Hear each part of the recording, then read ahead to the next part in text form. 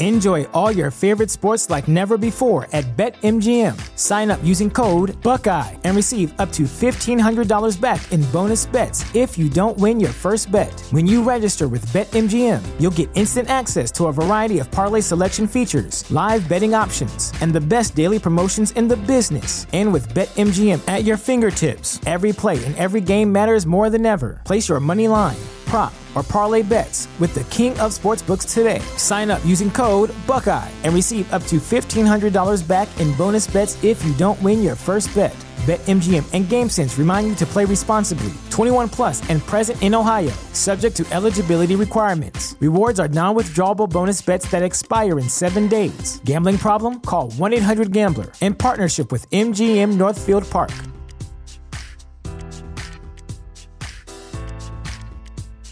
American Giant makes great clothing, sweatshirts, jeans, and more right here in the U.S. Visit American-Giant.com and get 20% off your first order with code STAPLE20. That's 20% off your first order at American-Giant.com, code STAPLE20. My name is Nicholas Tai Huang Nguyen. I'm the Public Disclosure Officer at the NATO Archives. What that basically means is I coordinate the declassification and public disclosure of NATO information for the North Atlantic Treaty Organization. Welcome to The Vietnamese. I'm your host, Kenneth Nguyen. Being part of a culture of nearly 100 million Vietnamese people in the world today comes with a lot of pain, proud history, and privilege. Join me as I highlight and explore the Vietnamese experience from all over the world. I ask most of my guests these days, what does it mean to be Vietnamese to you? Well, that's an interesting question because I thought about this before coming to speak with you. And for me, I think that's a loaded question. What does it mean to be Vietnamese? For me, I think for me, my answer is probably rooted in a specific, experience and a moment in time. Being Vietnamese for me, having kind of, let's say, experienced leaving Vietnam, having been, kind of partial, being, I don't want to say an eyewitness, but, being a result of, one of the major historical events of the 20th century, learning about it in several ways in popular culture, through oral histories, through world history, through international history, positioning myself with that knowledge and learning about myself in relation to my heritage, my Vietnamese heritage has, I think it's very much informed by that. I find myself in terms of being Vietnamese, it's changed over time. It has evolved with my growing understanding of where not only I stand in relation to Vietnam, but where Vietnam stands in relation to the 20th century. So it's an evolving question. It's very important to me, and I think it's my Vietnamese identity. It's always been there, but it's needed to be excavated. It's needed to be explored. And I think that, I understand you asked that question of all your guests, and I'm sure the answers are going to be extremely different, basically, especially at a generational level. And for me, I guess I find myself almost in between the generations. I'm a first wave, I'm a refugee, but born and raised in North America. So I'm very much, on two ends of that spectrum. Right. I take with me the traditions of a previous generation and living it, but transposed to a different environment, and watching those traditions both evolve and perpetuate and circulate, and still at the same time being rooted in the past, moving, mutating towards something else as the children, as our children and our children's children pass it along, and how they change from, let's say, over here where we are versus how they kind of mutated back home.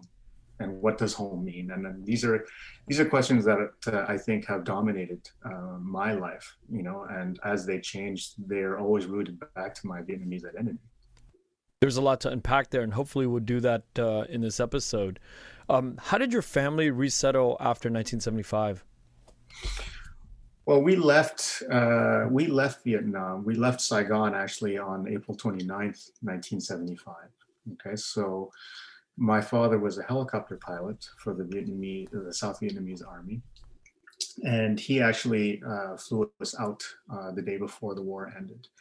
We landed on the USS Hancock, and we ended up, after landing on the Hancock, we went to Guam, and then from Guam we went to Camp Pendleton, and then from Camp Pendleton we ended up going to Canada. Our first stop in Canada was Regina, Saskatchewan. We stayed there for 3 months, and then we ended up moving westwards to Calgary, Alberta, and that's where my parents really kind of put some roots down. Where where we grew up, me and my brother. My brother's 2 years younger than I am, and that's where we basically settled until I left for university. So my entire childhood was spent in Calgary, Alberta. I understand your father, there's a significance to your father's story in the visual history of the Vietnam War. Can you go into that? Yeah, sure. I mean, and I think this is part of like has really shaped and informed, how I think about myself as Vietnamese, and my relationship to history with a capital H. So when I say that my father was a helicopter pilot and he flew us out of Vietnam, there's an image that was taken, a very famous image. The photographer was Nick Wheeler. It was taken on the dock of the USS Hancock. It's an aircraft carrier. It was published in the May 12th issue of Newsweek magazine. And there they were reporting about the evacuation of Saigon and the eventual migration of everybody, who left and then relocated to the States. The issue is called The New Americans. And the photo, there's a photo, the Nick Wheeler's photo has an image. It's a very iconic image of a Bell Huey helicopter being dumped off the dock of the USS Hancock, and the helicopter is perpendicular to the hull. And it's captured just as it's dumped, and it's perpendicular. And the serial number on the helicopter is 959. That image has also been shown in as news footage. I've seen it being used in many documentaries. It was recently shown in the Ken Burns Vietnam documentary. It's shown at the end of The Deer Hunter. In a news clip there of archival news footage. It's also used in Eugene Jarecki's documentary Why We Fight. The reason why that image is so powerful is because it's my father's helicopter. And so when my father recognized that helicopter, I saw it in that magazine, that it's been burned in my mind, right? So much so to the fact that, the Huey is, for me, one of the most beautiful flying machines ever to grace the skies, right? There's something about it, right? And then there's, I think obviously, Hollywood cinema has, it's the Huey has really is an emblematic and iconic image of the Vietnam War. Right, the helicopter war, right? And it's hard not to think when you see, Apocalypse Now and the attack on the village that, all the Hueys coming in, right? It's just like, it's the immediate image you think. No other aircraft, even though there are many other aircraft involved in the war, the Huey is iconic. And for me to have that personal relationship to that image, and to know that it was, my father's helicopter, that photo for me, as much as it captures, to think that, I not only when I see that photo, I was on that helicopter, I was on that ship, but what is the story behind it? And I think a lot of my life has been spent trying to understand the context of that photo. What's the story behind that image? What, why is it, it's obvious what the allure is, but there's a whole there's this whole context behind that photo that basically informs every day where I am, what am I doing, and how did I get here. Yeah, that visual attachment that you had, or you have with that Huey, and it makes me think of the generations that come much later. There really isn't a whole lot to bind the younger generation to this previous culture. I mean, you left when you were what, 3? 3 years old, yeah. 3 years old, and you have this strong attachment to that image because you were inside of that helicopter, and then now it's going overboard, and there's so much representation in what that even means. The work that you do today might be seeded. I mean, when I think about it, it's like, it has roots in the things that we are a part of even before we know that we're part of them, right? Oh, absolutely. I mean, I don't know sometimes whether I think, like my career and like, again, working in a place like the NATO archives and just in archives in general, in the field of archives, right? I mean, this is memory work, right? I work for memory institutions, right? I'm in the memory industry. And yet for me, when I see that photo, like I said, I'm only 3 years old. I see the photo. I'm told, I've been told through oral histories that, yes, I was there. I'm, like everything about that photo suggests my presence, outside of the frame of that photo. But because of my relative youth, I mean, I'm only 3 years old. I don't have any actual concrete memories of it. And, I always walk around saying that it's my one great regret, right? And I tell the story of the escape so much because I reconstructed it. I've asked my parents, I've asked my family, I've asked everybody. I've done research, like trying to find, the evidence and the facts around the landing and the day, and trying to understand the day and everything like that, because I don't have that memory. I'm reconstructing it, and that gap. It's just like there's a gap that I feel like like I'm wanting to fill, right? And sometimes I kind of think, whether it's some kind of cosmic destiny or a happy accident or whatever. But my eventual, let's say, place, like like I get what I do, and even informed by my interests, my take on a lot of things, that kind of historical context bit, right? It sometimes feels like, that's kind of what I'm trying to do. I've been driven to do this, like to fill in these gaps, fill in this hole, right? There's a hole that I want to make, or at least make understandable to myself, right? It's like this lifelong quest, because this monumental event happened and I don't have any memory of it. Right. Speaking of reconstruction, what did your father do after he arrived in Calgary? Yeah. So what happened was, when we landed in the U.S., we were basically at Camp Pendleton. And I think you've even got a personal history to that. And you mentioned that you were a production assistant on Tony Bouis's film about Camp Pendleton. So you've probably had some, you've done your own research, I think, on Camp Pendleton, right? And same with me. I mean, like I have memories of Camp Pendleton, but I always question their reality. Right. And I was stationed there for about a month too. Ah, okay. So, I mean, I have photos of us there. I hear the stories, and again, the memories that play in my head, these movies that I have in my head about it, again, whether they're actual or imagined, is always going to be contested. But we stayed there for several months waiting to be relocated. And how we ended up being in Canada was that my mother, she had a sister who was, her sister actually was living in Canada at the time. She was married to a Vietnamese man who had been educated in the French system, and he had been teaching in, let's say, Francophone countries. So at first he was I think he was in African Zaire, and then he ended up teaching in Quebec. He was in Trois-Rivières. And so there was a link there. They're like, oh, okay, during the whole relocation process, they're like, oh, okay, you've got family in Canada, and Canada was, again, open to receiving refugees at the time. And that just seemed like, well, if you have a family link there, then that might be, that might be an easy kind of base to kind of, start your new life type of thing. But none of us spoke French well enough to live in Quebec. But Canada was still the place to go. And I think my father had expressed let's say some disillusionment or discontentment about how, like how it all fell down with the Americans at the end following 1973.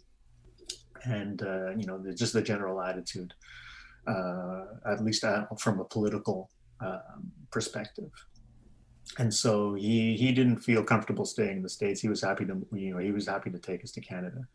So, instead of, we had my mother's brothers with us, and they neither spoke English nor French very well. So we ended up basically, instead of going to Quebec, we went to Regina, Saskatchewan, which is smack in the middle of Canada. And there's not much there, right? So it was pretty much, let's say a civil repopulation kind of, kind of project, right? And so we ended up going there, and we got welcomed by a church group. I remember being welcomed as, the new members of the community. Very nice people, kind of welcomed us, put clothes on us, sheltered us, and kind of helped us get going. But very quickly, I think my father noticed that there wasn't a lot of opportunities other than, let's say secondary or tertiary kind of industry. And so with his helicopter network, a lot of his buddies, he ended up finding out that, several of them had found their way to Calgary. And Calgary, Alberta at that time is and still is a very natural resource kind of focused industrial town. And that's, it was easy to bring helicopter pilots there because they would need to supply supplies or other things to remote locations where the mines were up north.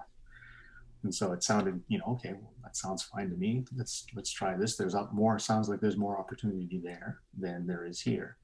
So after 3 months, we all moved out west to Calgary. And so once he was in Calgary, he realized that, some of these helicopter jobs, they're pretty long hours, and they take me away from my family, and I can't really leave my family because they can't really get on by themselves, right? And I don't really feel like living in a remote community up north where there's nothing, right? Even though the pay would be good.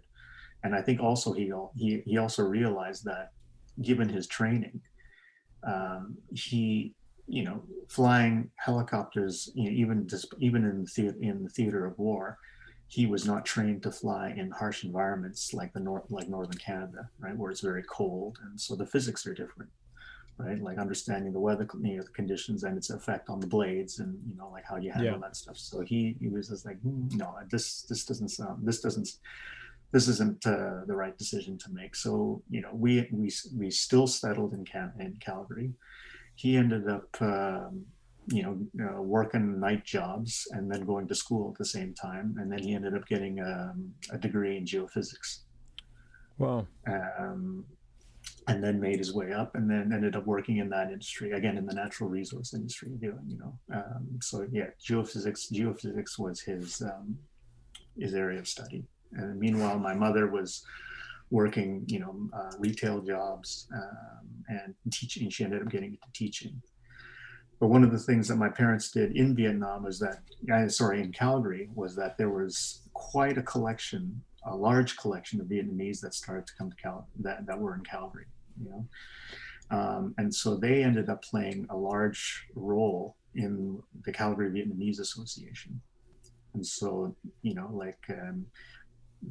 bringing together the community, and my father played much more of that kind of administrative, kind of like a, leader. He was a captain of a squadron, so he was used to leading or being seen to lead, or expected to lead, groups of people, right? And he had some kind of, he had the understanding of how to do that. And so a lot, having places for, Vietnamese to gather, to celebrate, our traditions, like Tết, like the New Year's. That was an important festival, right? I remember early on we would celebrate it. We were able to rent it, like a gym in a local high school on the weekend, and then that's where we would have the variety shows, right, where you're singing and eating and comedy sketches and all that stuff, just to celebrate. And again, it was a way, especially for, again, if you've just been uprooted and you're living in a place where you have no idea what the hell's going on, it's easy to get together and do something that reminds you of home, and reminds you of who you are, right? So a lot of my childhood memories are rooted in these experiences, right? Like not really understanding, but being a part of it, being in the middle of the action, because my parents were so involved in it. My father on the, if you want to call it, the administrative end, and my mother on the social graces end, right? She was a singer, she was a performer. And so they worked really well together, both in front of the stage and behind the stage. So, I mean, like, I was always surrounded, I was always in the meetings, we were brought to meetings, we were brought to rehearsals. Yeah. And so we were really in the thick of, this kind of growing Vietnamese community, right? Well, and it was a young community, right? I mean, if you think about it, many of them probably they're in the mid 20s to, this is the 25 to 35 age range, right? With again a couple seniors, but I think that would be the core, right? And so some people are, like they need to help looking for jobs, they need to find, trying to settle, find a new house, lots of things, right? So coming together, I think, and forming this association, and then legitimizing it with, with its official connections to the city, right? Where we get funding from the city and being recognized by the city as an official group that, again, by the time the city officially recognized our Tet celebrations as something, worthwhile, not only to, like to give grants to or funds to, but also have, political leaders come and kind of, give it its blessing. This experience that you have sounds very different from the Vietnamese American experience. Maybe it's just because I haven't talked to enough people, but I don't recall the American communities sort of getting that actively behind these growing Vietnamese communities throughout the United States. It's interesting that you say that, because like having where I've been living in Europe now for the last 12 years, since I arrived in 2009. And one of the in France, for example, especially in Paris, there's a substantial Vietnamese population, right? I mean, like, it's been historic, it's always been there.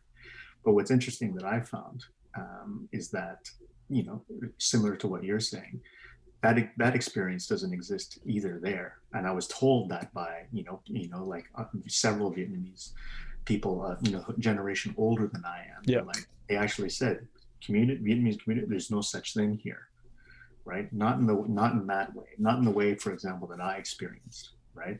And that's one of the, and then that kind of woke myself up to, and again, I think it speaks to your question, what does it mean to be Vietnamese? Well, what does it mean to be Vietnamese for me means something completely different. Totally. In terms of somebody, my age, even growing up in, someplace like Paris or someplace like, San Jose or something like that, right? I feel very fortunate in the sense that how I grew up and the circumstances of my upbringing, in terms of like not being isolated, being, my parents being very active in bringing people together and helping people, and seeing how, years later, how a lot of that groundwork that they paid put off, and all the time, the blood, sweat, and tears that they put in, has, let's say, how it's paid forward for them years later in their life, right? It's to see that living example of, wow, like they're, like they actually, they did something about it, and it wasn't for them, but it has given back to them, as in their senior years, right? That help that they gave people, because I remember this revolving door of constant, like people meeting new people, friends. I thought I had the biggest family in the world, right? Because of the way we refer to, people, like the Chu and the Ko, and like I always thought that these were my uncles, like my actual uncles and aunts that I was meeting. Whereas no, they were just people coming into our lives, getting started and then moving onwards and then kind of growing on their own. And seeing them come back to say and show their gratitude to my parents has been extremely eye-opening and informing, and it has certainly had a great effect on both my brother and I. There's no question. As you were growing up in Calgary, what did you envision yourself becoming? You got me. I mean, I'll be completely honest. I mean, I had no idea. I had never had any idea about what I wanted to do. I knew what I was good at, in the sense that I knew what I was able to, I was able to, I was acknowledged as being, oh, okay, good at math, like the classic, tiger example, right? Yeah. Like, oh, he's, like good at math, good at physics. He's going to be one of those, like the path that, it was almost like that classic first wave immigrant kind of, kind of path, right? Like, oh, you're going to be a doctor, lawyer, engineer type of thing, right? And so I honestly didn't know what I wanted to be, right? I was just happy being. I was just happy being. And this, when the time came to actually kind of, take the next step, right? So, okay, high school's over. What next? Oh, well, I got to study to be something now, as opposed to just study.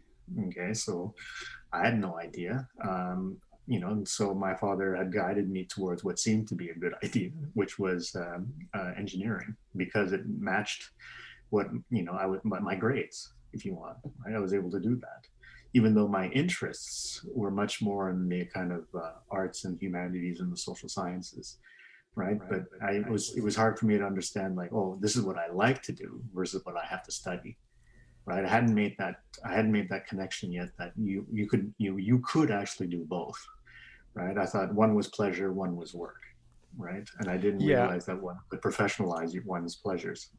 But I think in those days, in the generations of yours, I'm a little bit behind you, but well, probably the same generation, where we were worried about surviving. We really were worried about making the money, and our parents were, and we didn't. I think we were so close to that worry and that sort of that pressure that we didn't think that we could do professions outside of the basics. I think so. I agree with that. I mean, I think part of, and I think it still permeates, like a lot of my parents' thinking, right? It's just like, oh, you got to save, so, you always got to plan.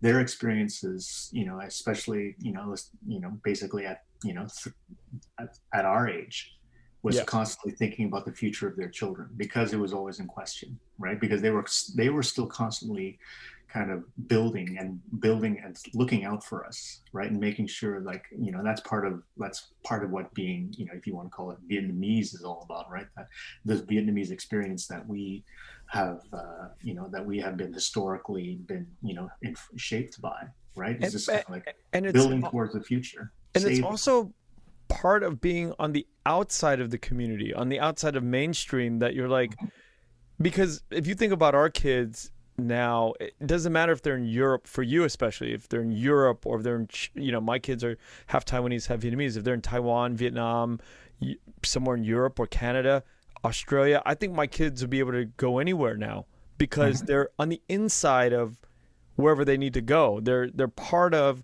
this English speaking body. So they're inside. They're not left on the outside. So you're not worried that they're going to survive. Whereas I think our parents were so on the outside coming to these new countries that they had a lot of worry about it, right? Oh, for sure, for sure. And I think there's still there, and I think it's still always there, right? I mean, like, okay, even if I move to Europe, and they're like, okay, still worry, right? Like, oh, is everything okay? Are you fitting in, right? I mean, like that question of fitting in, whether you are going to blend in or melt in, or how are you going to do it, right? I mean, I think they had a harder time. There's no question. I believe that our parents' generation had a harder time kind of coming in, because of the circumstances, the immediate circumstances of their existence and their arrival, right? Like, oh, you're one of them boat people, right? Yeah. You came here that way, right? You're part of the war, right? And for me, growing up, and especially I think our generation, growing up to be, growing up with other, like always being, outside of our family. This is where this business of being outside, always having told what being Vietnamese was through popular culture, right? As especially American popular culture was making sense of everything about their relationship with Vietnam, how we would see it, either in the movies or on TV or in books. It was just like they're Americans coming to terms. And that's the dominant narrative that we've always kind of had to deal with, right? I remember growing up, and any Vietnam War film that came up, I'd look to my dad, and he's like, like, that's their perspective, right? Like, and again, it's always, and it's like, I remember his big question: when is there ever going to be, the perspective, a film that's going to show our perspective? And for me, I was like, okay, when I think back about it, what does he mean by our? Who is our? Right? Does he mean his perspective? Does he mean South Vietnam's perspective? Does he mean the people who, the Viet Cong, the people who left, and are looking back at it, or the people who stayed and are looking out, or the winners, the ones who decided to rename, I was born in a city that, officially doesn't exist, even though it still exists in the minds and the language of everybody who, it's called Ho Chi Minh City, but everyone still calls it Saigon. And I'm curious to see at what point is it no longer going to be called Saigon. Nick, can I interrupt you? Mm-hmm. I had a conversation just recently about that very thing, Nick. Who are we supposed to root for when there's a country called Vietnam that goes to the World Cup and wins it, or just gets into semifinals? What flag do we root for now? Oh, for sure. I mean, like, there's, again, and then I think this goes back to your question about what does it mean to be Vietnamese, right? I mean, like, is it, what does it mean to be Vietnamese, like in terms of let's say, a political identity or an historical identity, or, or just even like a cultural identity? I mean, like, it's an extremely complex question. And I think it's even more complex, especially for us, right? It may be less complex for, let's say, people who are living now, right? Like my cousins who were born after the war, who have been born and raised and living in, like, just outside of Hanoi in a city called Tai Binh. I think their identity is pretty straightforward. It's set, right? Yeah. No question. The past is the past, and they don't really, it's just like it's before them, right? It's one of the interesting things whenever I've gone back, like, and I've even asked my father, because, there were moments where, because, like, again, given his personal history, he was born in the North, but he was raised in the South. He was separated from his family, his birth family, and the rest of his family, they were foot soldiers, for the North, the North Vietnamese Army, and he's a pilot for the South Vietnamese Army, right? So I was like, well, when you finally get together, how do you reconcile this stuff? And he's like, well, we don't talk politics. What's the point? Like, what's the point of dredging that stuff up, right? We're family, right? And it's the elephant in the room. But after everything that's happened, we now find ourselves face to face after all this time. Let's just focus on what we've lost, as opposed to, fighting battles that have already been fought, right? So it took me a while to understand that, because it's like, but I'd always be like, but, because we always think about things like wars in terms of winners and losers, right? But, there's an argument to say that, well, in this war, really, like, politically, fine, there was a winner, but what did it cost families, right? Every family lost in if you want to talk about a certain kind of way. So how does, let's figure out, and I think what my father was trying to get at it was like, let's try to heal stuff, right? I mean, like, there's no point, like, getting into these endless political arguments that really. Well, if I was to ask you that, I wanted I know it's not this cut and this dry and clear, and if I wanted an instruction manual for my children to root for a team that's going to go to the World Cup, what do we say? At this point in our history, parents like you and me, what do we say to our children? Yeah, good. Like, home. I think for people like us, home. We have several homes, several ideas of home, right? Who we root for, right? I mean, like, like I'd say, for example, here's a good example. My kids, they have Canadian citizenship, they have French citizenship, but they're born and raised in Belgium, right? When it comes to the World Cup, and when it comes to the football tournament, especially that's going on right now, the Euro Cup, they're Belgian fans. No problem. Like, it's, and I don't have, that's not coming anything from me. That's their choice, right? Yeah. And because it's their world. Right. And one of the things I've noticed, and I think about being a father, and perhaps you'll see it, like you've experienced it to some degree, is there's like, as they grow up and, they start to, their world is what they construct, right? And what they want to add to it is based on their curiosity, right? And that's pretty much what happened to me. Like I have this, like I came from a world that no longer exists. I'm trying to reconstruct it in my own way, right? Like with my constant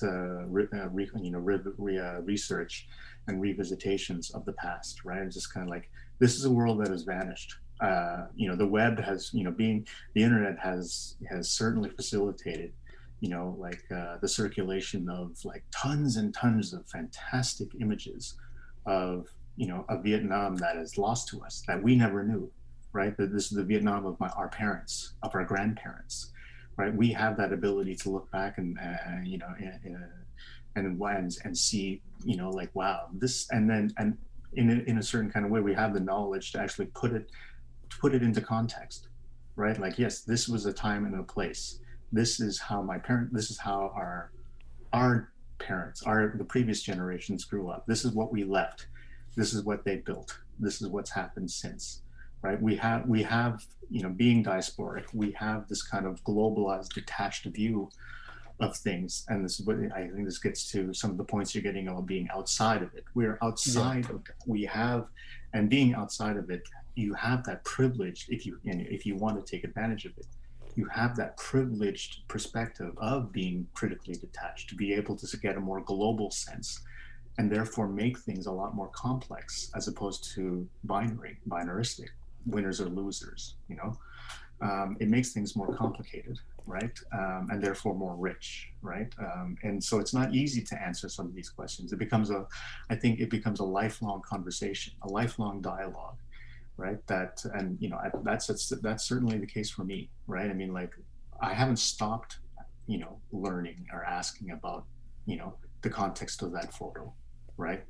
What led to it, right? And the light, and the universes that are linked because of that, right? That photo, the photo of that helicopter points to a past, but it also, led to a future, right?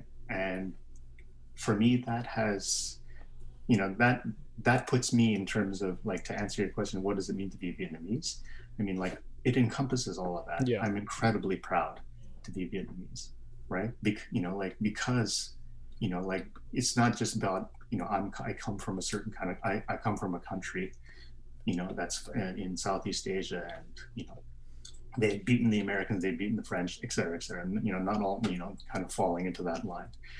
This is, it's more like, I come from a country that's so full of questions, like, again, I can dive into it, and everywhere I go, it comes, that history stays with me, that cultural and historical identity, it goes with me wherever I go. Follows you, yeah. I literally wear it, right? And so, like, again, being in places, growing up where I have, working in places that I do, I'm a very small minority. I'm always, like, the one standing out, right? Like, so it took me a while to be comfortable with that, right? Because our parents, let's say, that mentality they grew up with, like, look, don't stand out, keep a low profile, work hard, and just kind of slip through the radar, right? You don't want to be noticed, right? Because if you're noticed, then, I remember being picked on for my difference, right? And so it's taken a while to not only embrace that difference, right?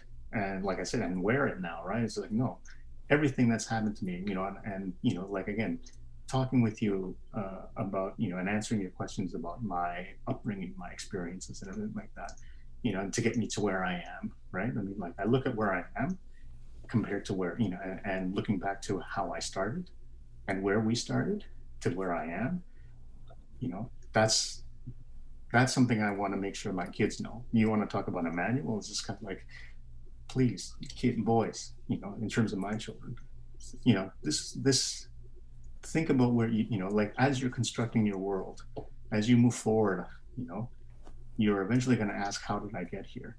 There's a rich history of how you got here. And I want to be prepared to have that conversation with them when they start asking that question, because it's not, like, it's not as cut and dry, right? And again, thanks to the intense documentation that we have available at our fingertips at this point in time in history, right?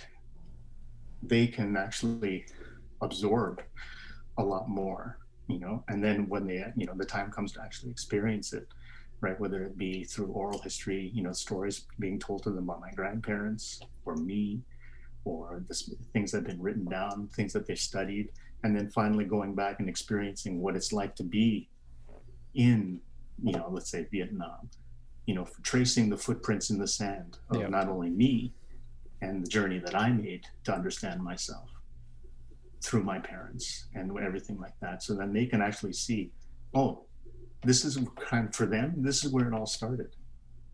It starts there for them, right? For me, I'm proud to say that it started there. Yeah. Right? Because in this little country that's been the battleground for a lot of superpowers to basically wage their kind of wars, in that country, in this little, this is where we come from, where we've been a pawn in a lot of geopolitical struggles, especially in the 20th century, right?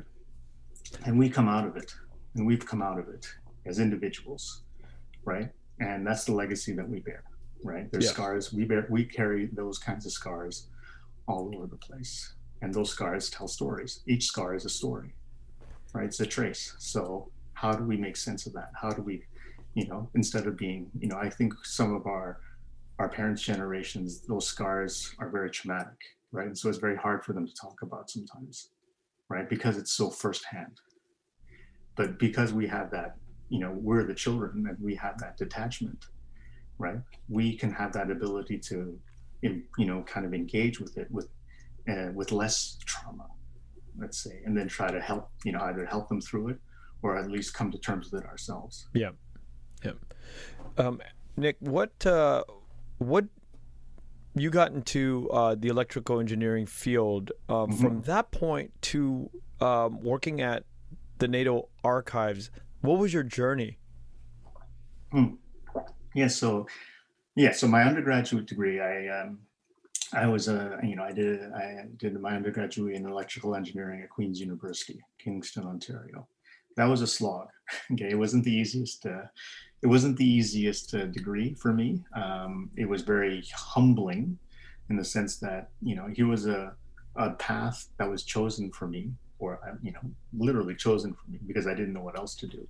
That was based on the fact, the idea that I would benefit, my skills, and everything that I'd worked on would pave the way for me to this kind of career. Right. Well, I failed spectacularly. Right. It was extremely difficult for me. And to the point where I started questioning, again, all those, a lot of the doubts that we, already carry with us, and the pressure that, like we have, that's, we didn't come all this way for you to fail, Yeah. we didn't escape a war only for you to, that kind of stuff. So, I survived the engineering degree. I was able to find work in the field, right? But I always kind of knew that, this is not necessarily my cup of tea, right?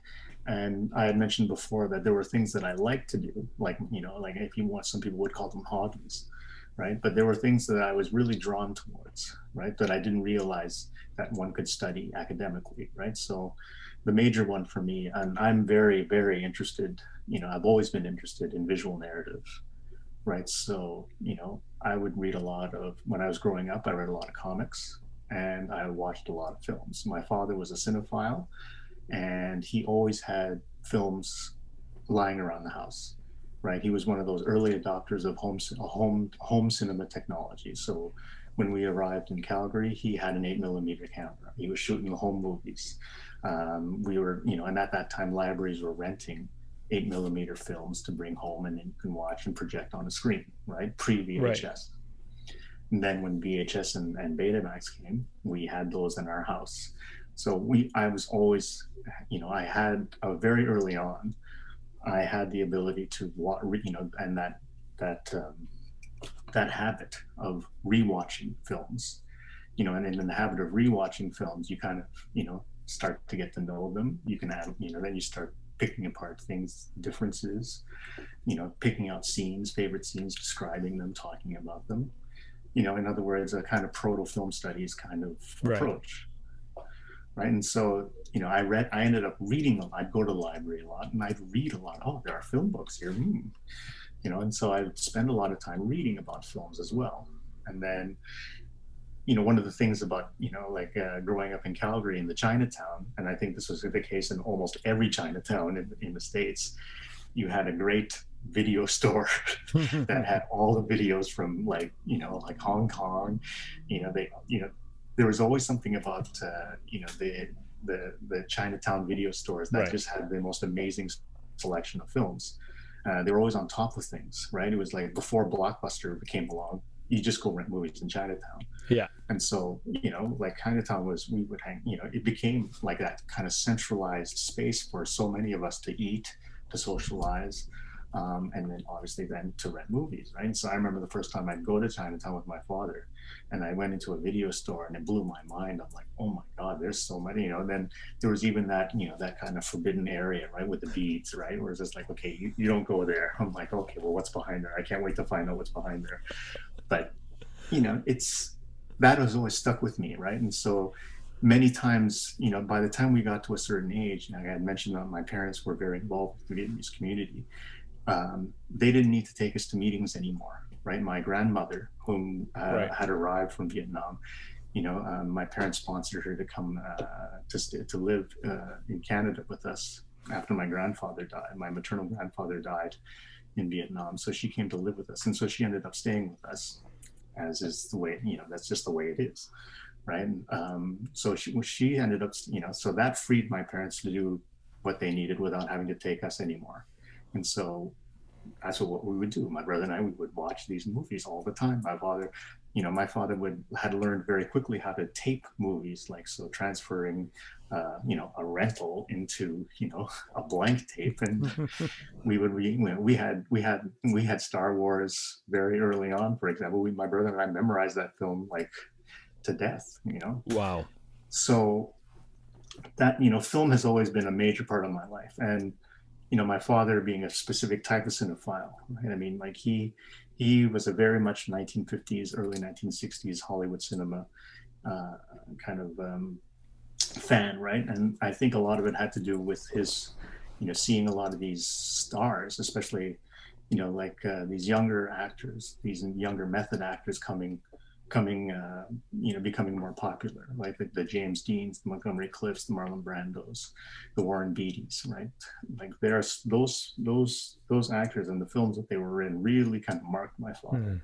And so we had those films too, right? And a lot of films around those eras. So I was introduced to classical Hollywood cinema very early on, right? I loved black and white films, and then staying up late at night, you get those late night movies again, old movies again. So I would just eat that stuff up. But again, I never understood it as something that you could study. So it was only when I went to my undergrad and I went to a school, Queen's University, that I was introduced to friends, and they were taking film studies. I was like, you can take this. This is, because there wasn't, in Calgary at the university, there wasn't a film studies program there. So it never entered my mind. So when I went there, and then it just happened to be that Queen's University was the first university in Canada to open up a film school in the late 70s. Wow. So I was just like, oh, this is a thing, and I was fascinated by it. So my friends would tell me about what they were studying, and I was like, wow, I really wish I knew about this, right? But I've already gone on a certain kind of path. But because that path ended up, leading me to repeat a lot of courses, I had, by the time a four-year degree turned into a 6-year degree. And so I had a lot of, let's say, I had a lot in the courses that I had to repeat. I had some extra courses to fill in since I was paying full tuition. So I was like, well, I'm going to take some film courses then. I'm going to take advantage of this situation and take some film courses. And the film courses that I took really kind of you can see the light bulb go off in my head. Right. Film studies at Queen's at that time really was focused on theory and history, not so much production, but theory, history, criticism. and so in other words, ways of seeing the world, as negotiated through film. And that blew my mind. I was just like, this is what I want to do. I love the idea of seeing the world in this way, putting it in, into a kind of historical, cultural, social, political context. Right. So that was always in the back of my mind. When I worked in the engineering field for 3 years, I realized that very quickly my knowledge had an expiry date. Like that field, you constantly need to renew yourself. Yeah. And having a lot of friends who were in that field, renewing that knowledge is a pleasure to them. It wasn't to me. It was labor. And I realized that no, if I stayed in this field, I was going to either stagnate or get fired very quickly and be extremely unemployable. But the film thing had always stuck in my head. And so I literally went back to my film professors in my undergrad. I called them up. I had a holiday one day. I called them up and I said, I had a meeting with them. I was like, look, I want to do what you do. I just don't know how to do it. Can you give me some tips? And it just, again, there's a lot of synchronicity and luck in my life. It just happened to be at that moment that the city that I was living in, Ottawa, Ontario, he had just said that, oh, well, the university that in Ottawa, they've just opened up the second master's degree program in the country. You should check it out, right? And so, I started to do some inquiries. And then through a network of coincidences, again, my love of comics led me to befriend several people who were doing comic studies, doing their PhDs in comics. And they just happened to have got, they were familiar with the school and the professors and this film school in Ottawa. So through that network, I was able to kind of meet the supervisors there, and they, had a meeting with them, and, they encouraged me to apply, and I got in, and I was shocked because I was like, well, look, I don't have any background other than a couple of courses, so I'm working in the field. From the electrical engineering background to going Film to studies. school, did you ever work in the field of electrical engineering? Yeah. I worked 3 years as a test engineer. So, and again, I worked for 3 years for a company called Die4 Systems, and their niche market was building single board computers for ruggedized environments. So that meant really harsh environments like extreme temperatures, extreme humidities. So, a lot of military applications, right? Yeah.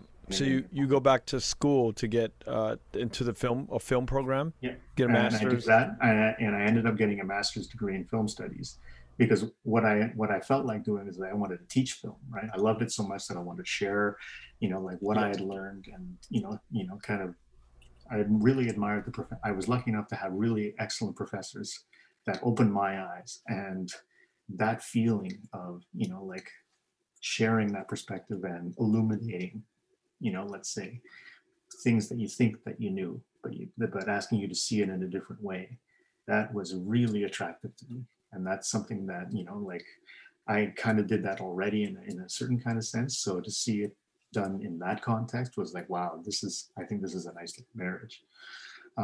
So that led me to teach film studies for several years at the university as well. After I got my master's degree, I ended up teaching there. But one of the kind of, let's say, byproducts of doing my master's in film studies was that I got into film preservation. There was one of the lecturers was a guest speaker who worked at the National Archives of Canada in the film preservation lab. He and I hit it off. He ended up giving me a student contract at the National Archives film lab.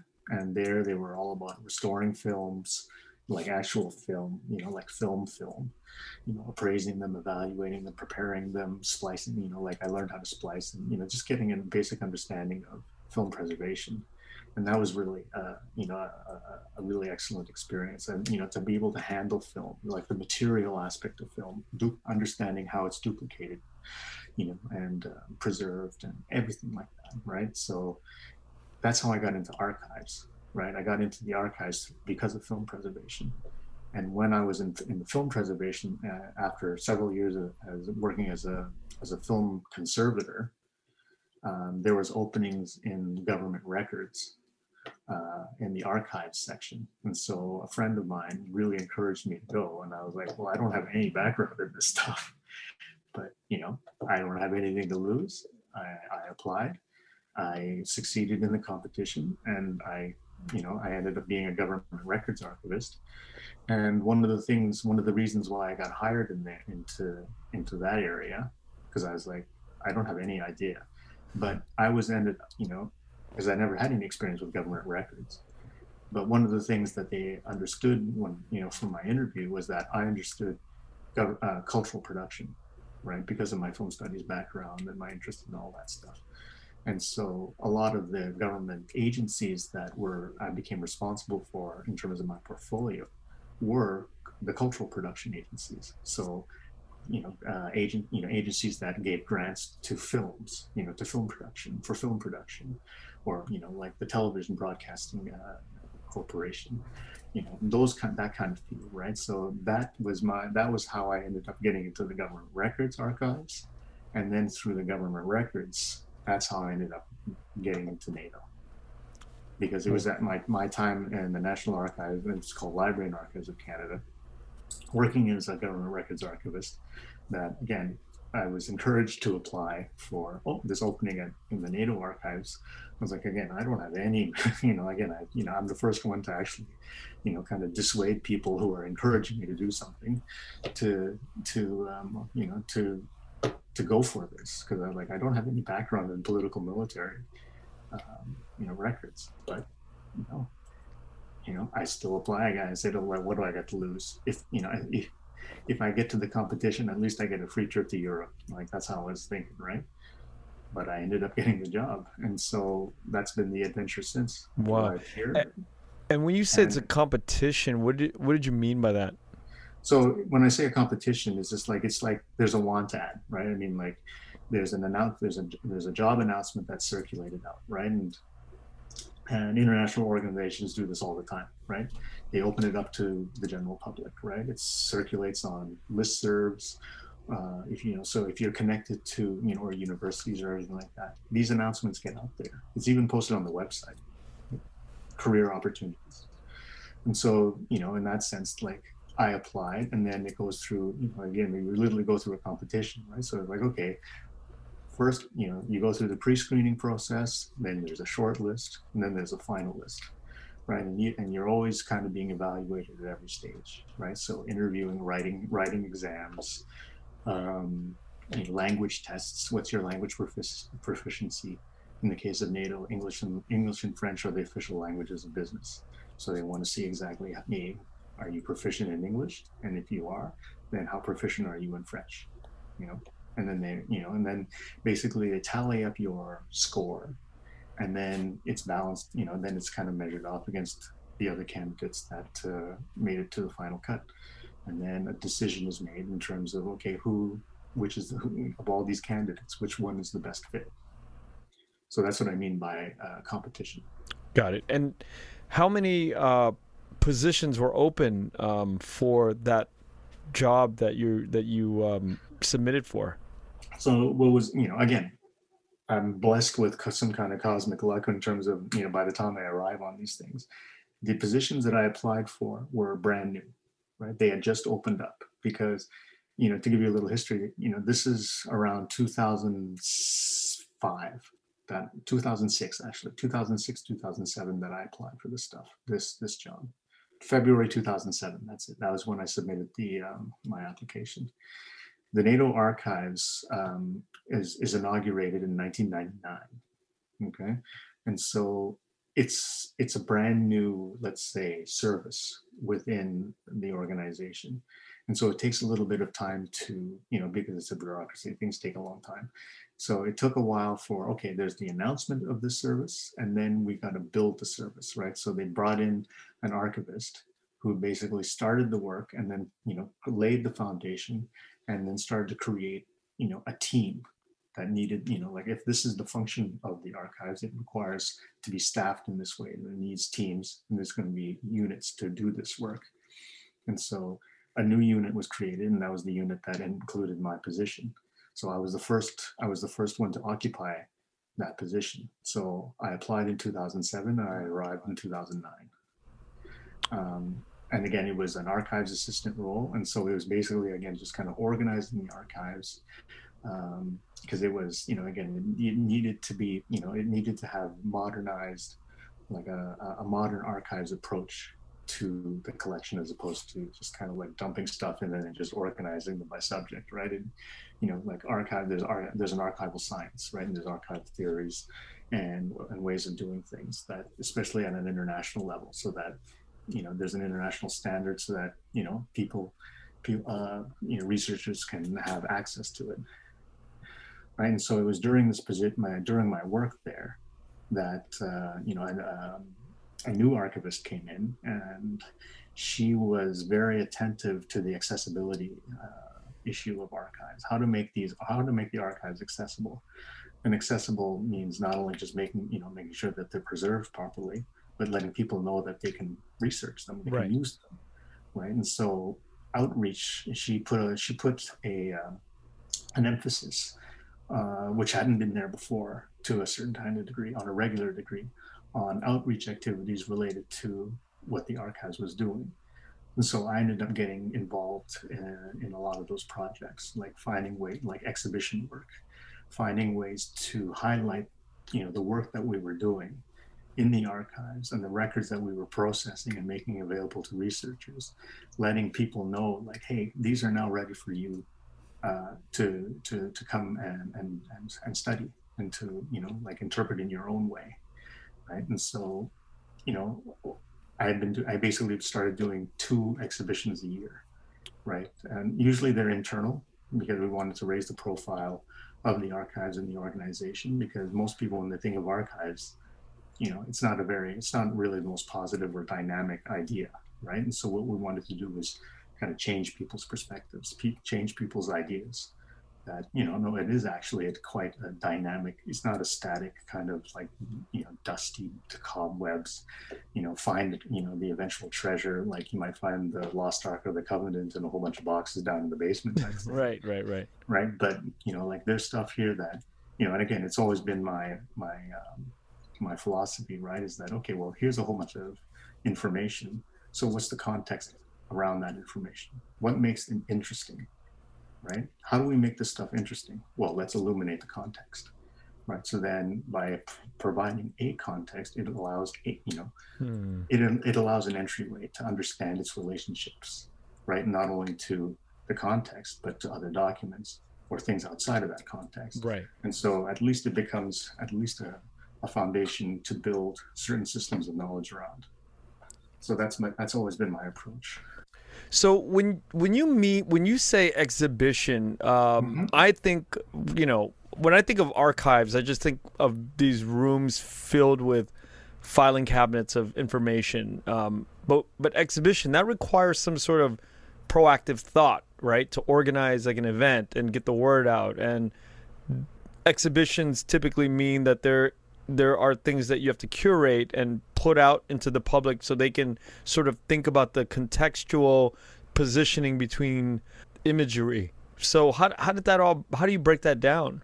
Yeah, those are good questions. I mean, like, because I think they really go at the heart of the nature of the work, right? Because it is a challenge, right? I mean, like, one of the things to keep in mind that, is like an archives exhibition is very different from a museum exhibition, right? Like, right. You don't, like highlighting documents, and putting them in display cases is not the most interesting thing, right? Unless it's, like one of the most important documents, like the Constitution, for example, right? That's something else, right? That is a rare kind of example, right? Most archives is all about, like, again, the nature of the documents means that, like, they're long documents, right? They're several documents. You don't want to put pages of a report, on display. It just doesn't make sense, right? You just might as well give people the report instead of, and so the notion of, let's say, presenting originals the way you would in a museum, right? Like, well, here's the original document, right? Like that aura of its originality, of its novelty, it doesn't even cross my mind in an archives exhibit unless it is that one piece of, like a monumental kind of document, like, Right. okay, here is the document that appoints, Dwight D. Eisenhower as the Supreme Allied Commander of Europe, the first one. Okay, that's a nice big deal one. Okay, fine. But in terms of how we go about curating the exhibition and figuring it out, well, a lot, the main, let's say, impetus behind the exhibition is to promote the disclosure activity, right? So it's like, okay, recent files have been declassified and publicly disclosed, as at the request of a certain nation, right? So I'll give an example. In this case, I'll talk about Poland. They were very proactive in making a request for declassification and public disclosure about records that were related to the declaration of martial law in 1981. Right? For them, it was a very it's an important historical moment in their national history, and so they weren't members of NATO at the time, and so a lot of the information is a mystery to them, and so they want to learn more about it. And so now that they're members, they have the ability to go in and make that request. And in making that request, they can actually go through some of the documents and then select which ones that they would like to declassify. And so we worked with the Polish Ministry of Foreign Affairs and their archives in this process of selecting documents, declassifying them. They identified a set of records. Okay, fine, we disclosed them. And then it became time to, okay, well, let's publicize the fact that this labor has been done. All right, well, what do the records say? Right, so I'd read through the records. I'm like, okay, there's a lot of reports about what's going on. There was again a moment when martial law was declared, and it was literally, citizens were arrested. Political, again, a lot of political figures like Walesa were thrown into jail. The Solidarity movement, right? It was a cracking point in the country's history. I have a question though. When you say their archives, these are archives that are kept by the NATO organization, right? That's right. Yes. Because it's not Polish archives, or this is stuff that NATO collected on Poland. That's correct. And it was classified for the longest time until that period. That's right. So what's the actual process of a country coming to NATO and say, hey, we want to know what was written about us? And who would in Poland lobby for that? Oh, I mean,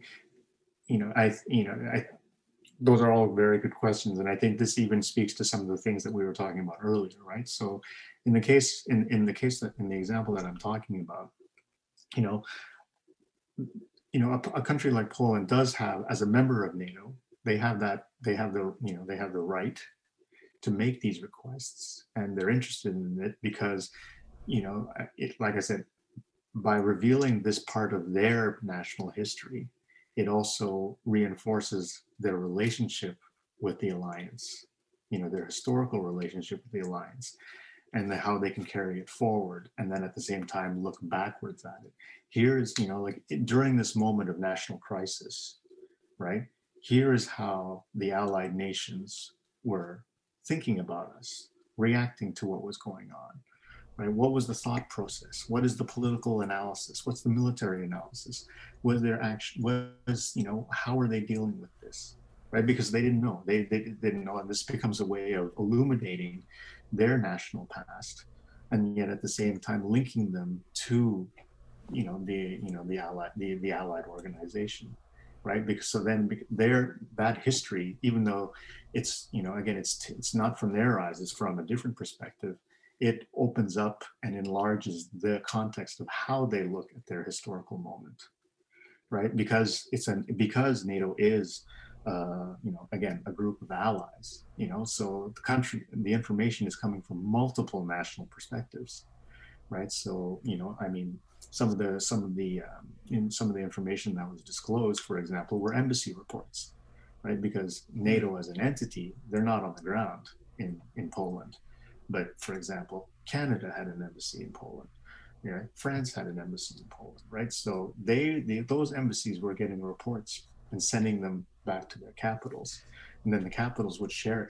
Part of being an alliance is that you share information, right, in an allied context, right? So because it's NATO in a political military context, right? That kind of information sharing then becomes the basis for certain kinds of decisions. How are we going to react to this, right? This is not an attack on our alliance, right? But the alliance needs to be aware of this how are we going to handle this situation should it escalate, right? And in many cases, and this has been the case for many situations that for countries that have gone through, let's say upheaval or turmoil, not at a national level, like Hungary or Poland or the Czech Republic, especially, right? What ends up happening is like, well, NATO can't really do anything. They're not the world's policemen. They don't go in and correct this. That's an internal situation.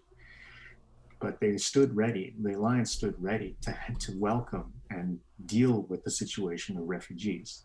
So people fleeing that situation, seeking political asylum and refuge in allied countries, and then having programs working with other international organizations like the Red Cross, right, to basically help people relocate, restart their lives, and again, this has, doesn't, you can see the parallels about with our experience, right? It's just kind of like, here's something that happens where people are forced to flee, they have to rebuild their lives. An organization like NATO, again, that's their coordination. That's what a lot of the information that they're sharing ends up leading towards, right? These kind of humanitarian relief activities that in lieu of, let's say, military response, they're going to treat it in the opposite sense, which is like, okay. And again, there are several instances where, again, welcoming refugees, political, whether especially at the political level, has been, let's say, a hallmark of NATO's activities, right? I have one that really hasn't been, and again, it's thanks to the disclosure of this information that this aspect of their activities has become more and more known. Right? Yeah, that's the thing I was going to ask you. I mean, okay, embassies all over the region is collecting reports, and how are they actively being brought in back to NATO to be archived? And then again, my question goes back to Poland as a government. There has to be a group of people that are lobbying for this declassification. Mm-hmm. How is this? What's the mechanics of all of this happening? Well, I mean, I think a lot of it has to do with, again, things like transparency, accountability, right? Especially at that level, right? Those are, let's say, values that, like large scale organizations and countries want to, kind of demonstrate, especially to their citizenry, right? That level of accountability. Part of it is, again, when you think about it too, and I think this touches upon something like, the questions that you answered, like with respect to the generational questions, like, well, what happened before, right? I mean, like, working in an international organization like NATO and being my age and seeing, let's say, the next generation of workers coming in, especially interns and stuff like that, when you realize that, a lot of these kids, and I don't mean to sound patronizing by calling them kids, but, they were all born after the Berlin Wall fell, after communism, that whole thing, that whole business about, the Iron Curtain and everything like that.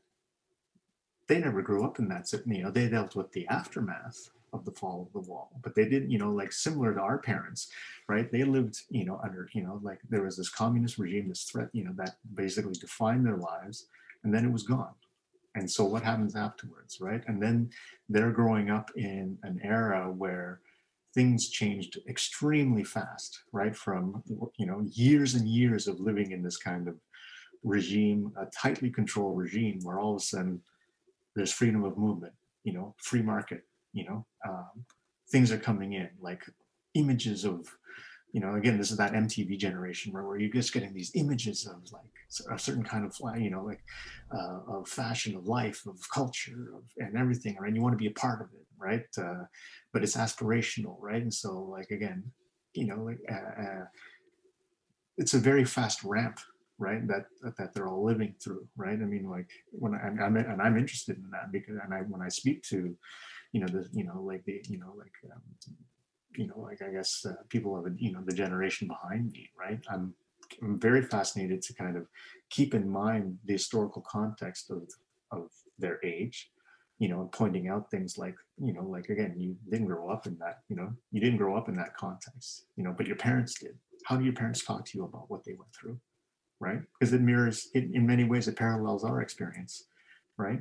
Right. How did you deal, how do you, living in an environment now where really the world is a much more open with much more opportunities for you than your parents ever had, how do you negotiate that? How do you reconcile that with your parents? How do your parents reconcile that with you? Right? These are the same questions that we grew up with, being, Vietnamese of a certain time and place. Yeah. Right? So I relate, I find it interesting to relate to people in that context, right? Because even though our experiences are extremely different, we are, again, we're products, our countries are, and our histories are products of this, this massive, conflict, these two, these, warring ideologies that really defined a certain kind of life, and with history with a capital H, and how do we emerge from it? Right. And so that, that's a long way around to answer your question about the mechanisms and why a country like Poland would want to do something like this, right? It is to excavate the past. It is to find the relationship and to find a certain kind of meaning. And especially, like if you want to call it revisionist, or revisionist doesn't necessarily have to be negative or completely like, rewriting, but, like adding another layer, right? A layer that wasn't available to them at the time, which is that perspective of the Allied nations, right? They'd heard it from their perspective. Well, what is it? How does we fit into the larger, kind of global, kind of story, right? How does, and then what insights can we get out of that?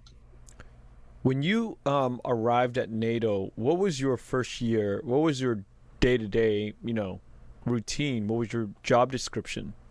Oh, I mean, I was hired to basically help take, I was in a collections management role, right? So here's, part of it was getting the archives into order, right? Because it needed to be reordered in the profession, using modern, professional archival methodology, right? Things had been archived in the, let's say in the popular sense of what archives means. In the same way, like for example, on your Gmail, you have the archive button.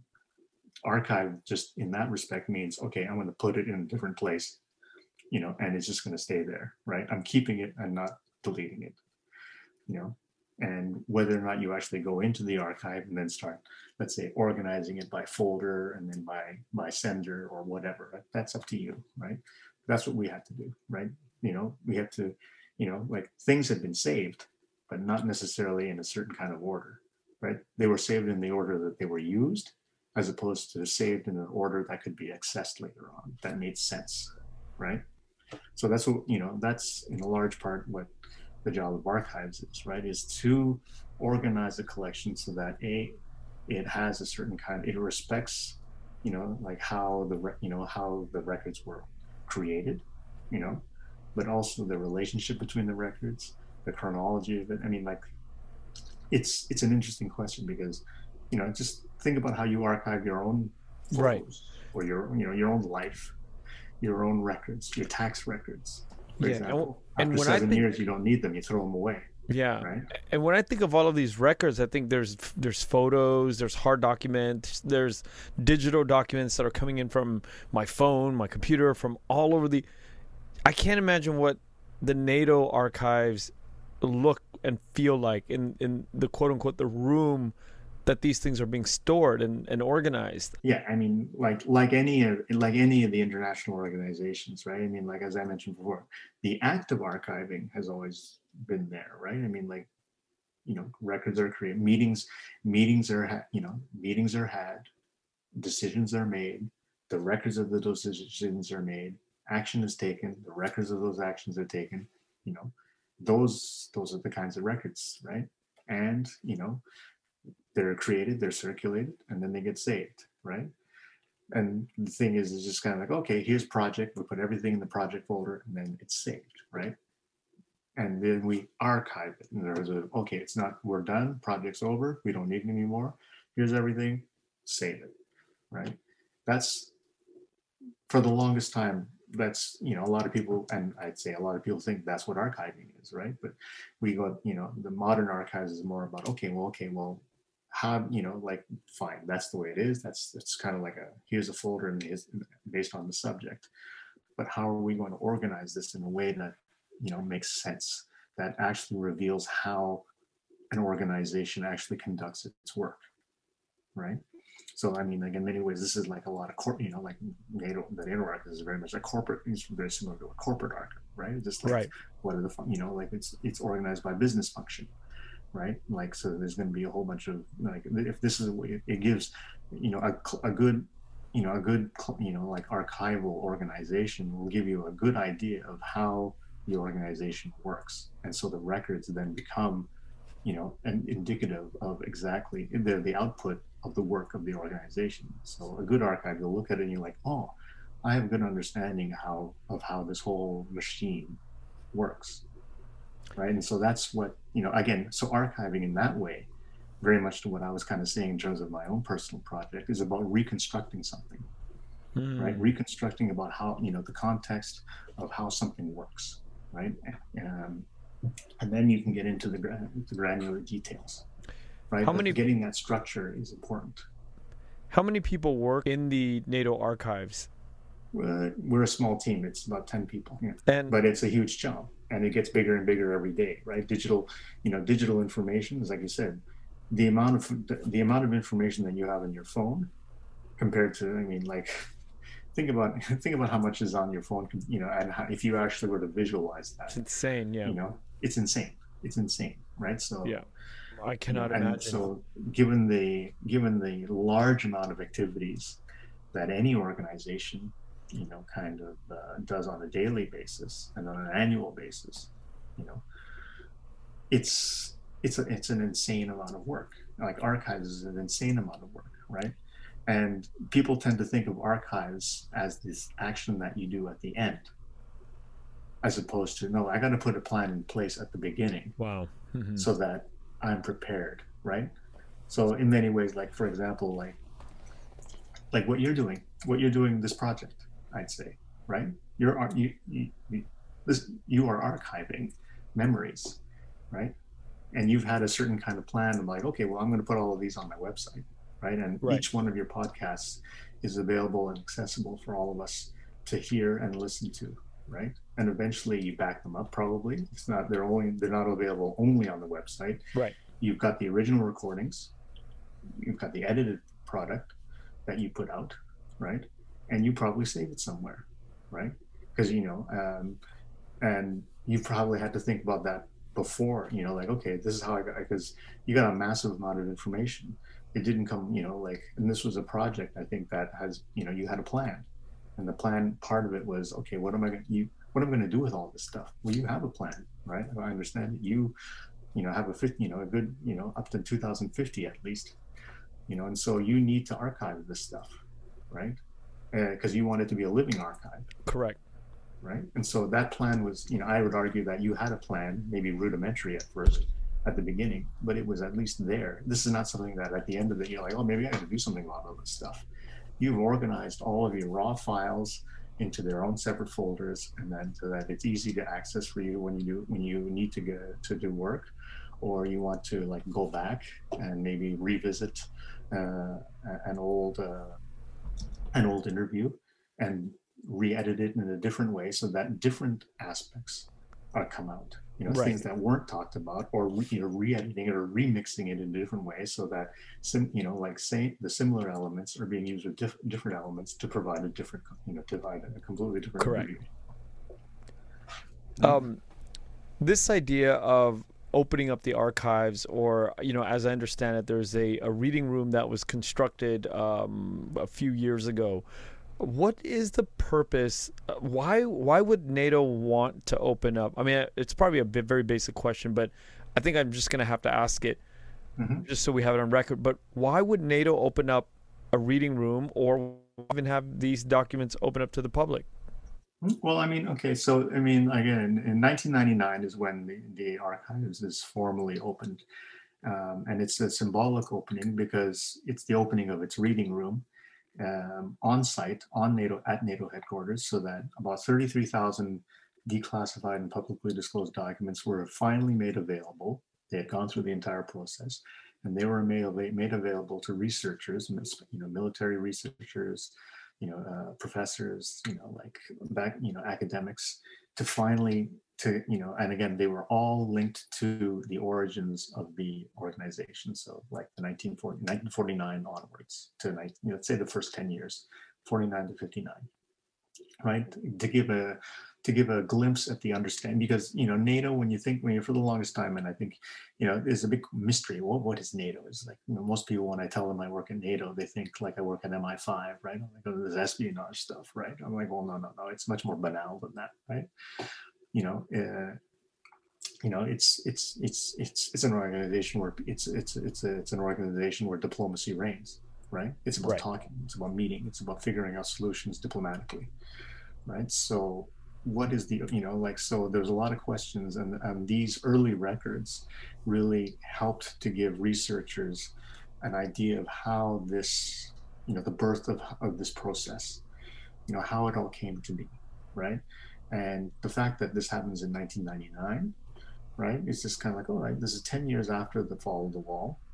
NATO is, it was made basically as a kind of as a defense against the Soviet Union and communism.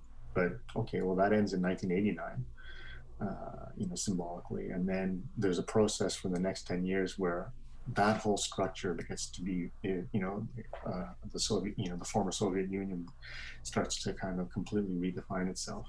And, within a NATO context, you had former adversaries becoming allies, right? So like former Warsaw Pact countries, like, again, Poland, Hungary, the Czech Republic, right? They end up joining NATO. They're the first ones to join, right? In 1999, right? So we're heading into, we're heading into the new millennium. 1999 is happening. Former adversaries are becoming allies. There's a rapid change going on. The old, there's a sense that, the NATO that will continue to exist, but, it's evolving into something else. So now's a good time to, and in many ways, it's just like, well, if old adversaries are turning into friends, we kind of won, right? Right. So it's less of an intense, there's less of an intense shroud of secrecy about it, right? So, the discourse of transparency and accountability, responsible, that kind of discourse starts to dominate, especially international organizations, right? Being accountable to the people, right? And being open to history.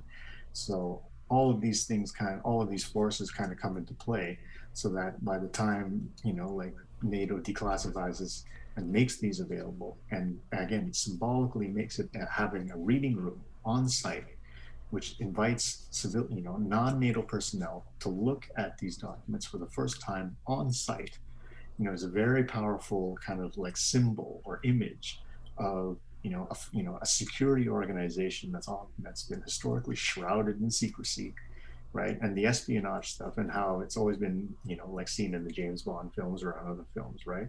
It's all, it's about spies, but it's spies exchanging information, right? Documents, like, the top secret folder that they're hiding or taking photos of, and then spiriting it off and handing it off, right? It's always about the information, right? To have that all of a sudden become consultable, in a controlled space, right? So that, business can continue. It is a security organization, at the end of the day. But to be able to say, well, no, we're opening up, right? Part of it is trust building, so that, we're not this big question mark, right? And I think as time goes by, it's important that an organization like NATO is transparent and accountable, right? So that there's less there's less, let's say, of the wrong questions that are being asked, as opposed to the better questions, right? Like, what are you doing to help, as opposed to what are you hiding, right? Yeah, that makes sense. Is there so after the Cold War is over, is there a counterpart of NATO that exists as the other on the outside world? As if NATO is the 30 member state, is there a 30 member or 20 member state that exists outside of NATO? So, I mean, yeah, during the Cold War, I mean, there was, it was kind of like, it was an easy kind of like classic movie pairing, right? You had NATO versus the Warsaw Pact, right? It was like the pay-per-view, to end all pay-per-views, right? Like, when are these two going to go to war, right? What's the battleground, right? It made for a kind of easy us versus them narrative, right? And so when that story ended, when that grand historical narrative ended, and then it became, well, what do we do next? Right? Like, how does NATO redefine itself when its other, basically dismantled itself, right? And I think this is a question that's been ongoing for the longest time, right? And you'll see it if you read the headlines even now at the latest summit that NATO, the summit meeting of the heads of state and government that NATO just had. It is about defining what the new challenges are, right? New challengers even too, right? The world changes, like, the security landscape has changed, right? I mean, like I was talking about 1999, all of this was, there's a feeling of like, modernizing, friends becoming old enemies, becoming friends, new path forward. We're even starting to talk with Russia, new dialogues are happening, and then boom, 9/11 happens. Terrorism becomes the next, let's say, other, if you want, right? And so that leads to different other, like other activities that end up, let's say it's where Afghanistan tends to dominate a lot of NATO's activities, right? Terrorism, especially. And then you had the ISIS thing, and so on and so forth, right? Terrorism has been a big, let's say, stain on the globe for a long time, right? And so adjusting to, like, again, and one of the ways that, we talk about terrorism is that it's stateless. It's not like 30 terrorist nations getting together, right? Right. It's just kind of like, okay, well, it's just this, like how do you engage with this, right? It kind of changes the rules of the game, right? So there's a, like, it doesn't change the fact that, okay, we got to, we're a strong group of friends that, are banded together to help each other out. But, it's a little harder when, there's no borders to say we're going, like, hey, that's not cool, blah, blah, blah, blah, right? It's just like, so it's, I think it's a reflection of the complexities of the world these days, right? In terms of like, okay, well, the otherness is not so clearly defined as the way it was before, Right. And so I think that's how, again, just if you just read the news these days, you can see that it is the challenge, right? Like, okay, well, and it's and it's not put in the same terms as it was in the Cold War. Right. It was easy, like with the commies, right? Now it's just like, well, there's a whole bunch of other things going on, right? And we have to pay, like, it's an evolving landscape, right? An evolving security environment. Can you talk about Vietnam as the other, as it relates to in the pre-war, pre-Vietnam War, during the war, and even current to today? What's sort of been our relationship with NATO as it's been evolving? Well, the thing with Vietnam, I mean, like, because NATO stands for the North Atlantic Treaty Organization, so a lot of its focus has been, Euro-Atlantic, right? So again, the original idea is that, it was there to help contain, the Soviet threat, right? So, and things like Southeast Asia, like areas like Southeast Asia, weren't necessarily, the main, let's say, concern for the alliance, right? It was out of territory, right?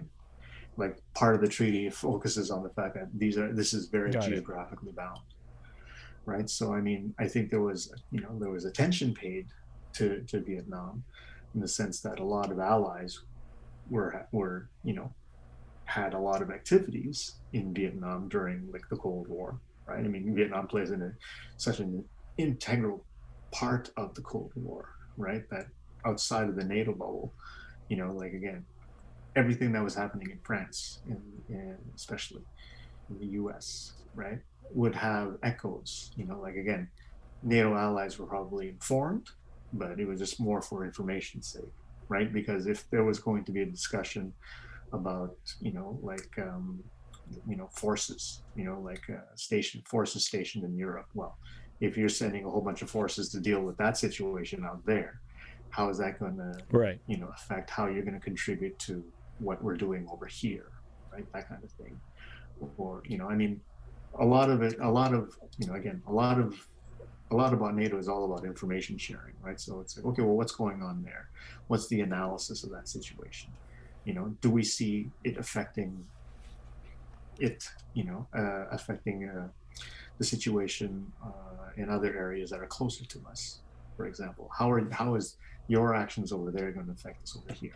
That kind of thing, right? So Right. a lot of it is intelligence building without actually, and again, so the American involvement in Vietnam has, again, NATO allies could probably disagree with it. They're like, we're not really cool with what you did, but that's your business, right? What we do together is a Got different it. story, Got it. right? And that's the challenge of alliances, right? Like you don't always have to agree on everything, but you have to agree on the key things that bind you, right? It's just like a marriage, right? It's like family, right? I mean, like when you're all around the table and you have to deal with something that has common interests to all of you, you have to figure a way out.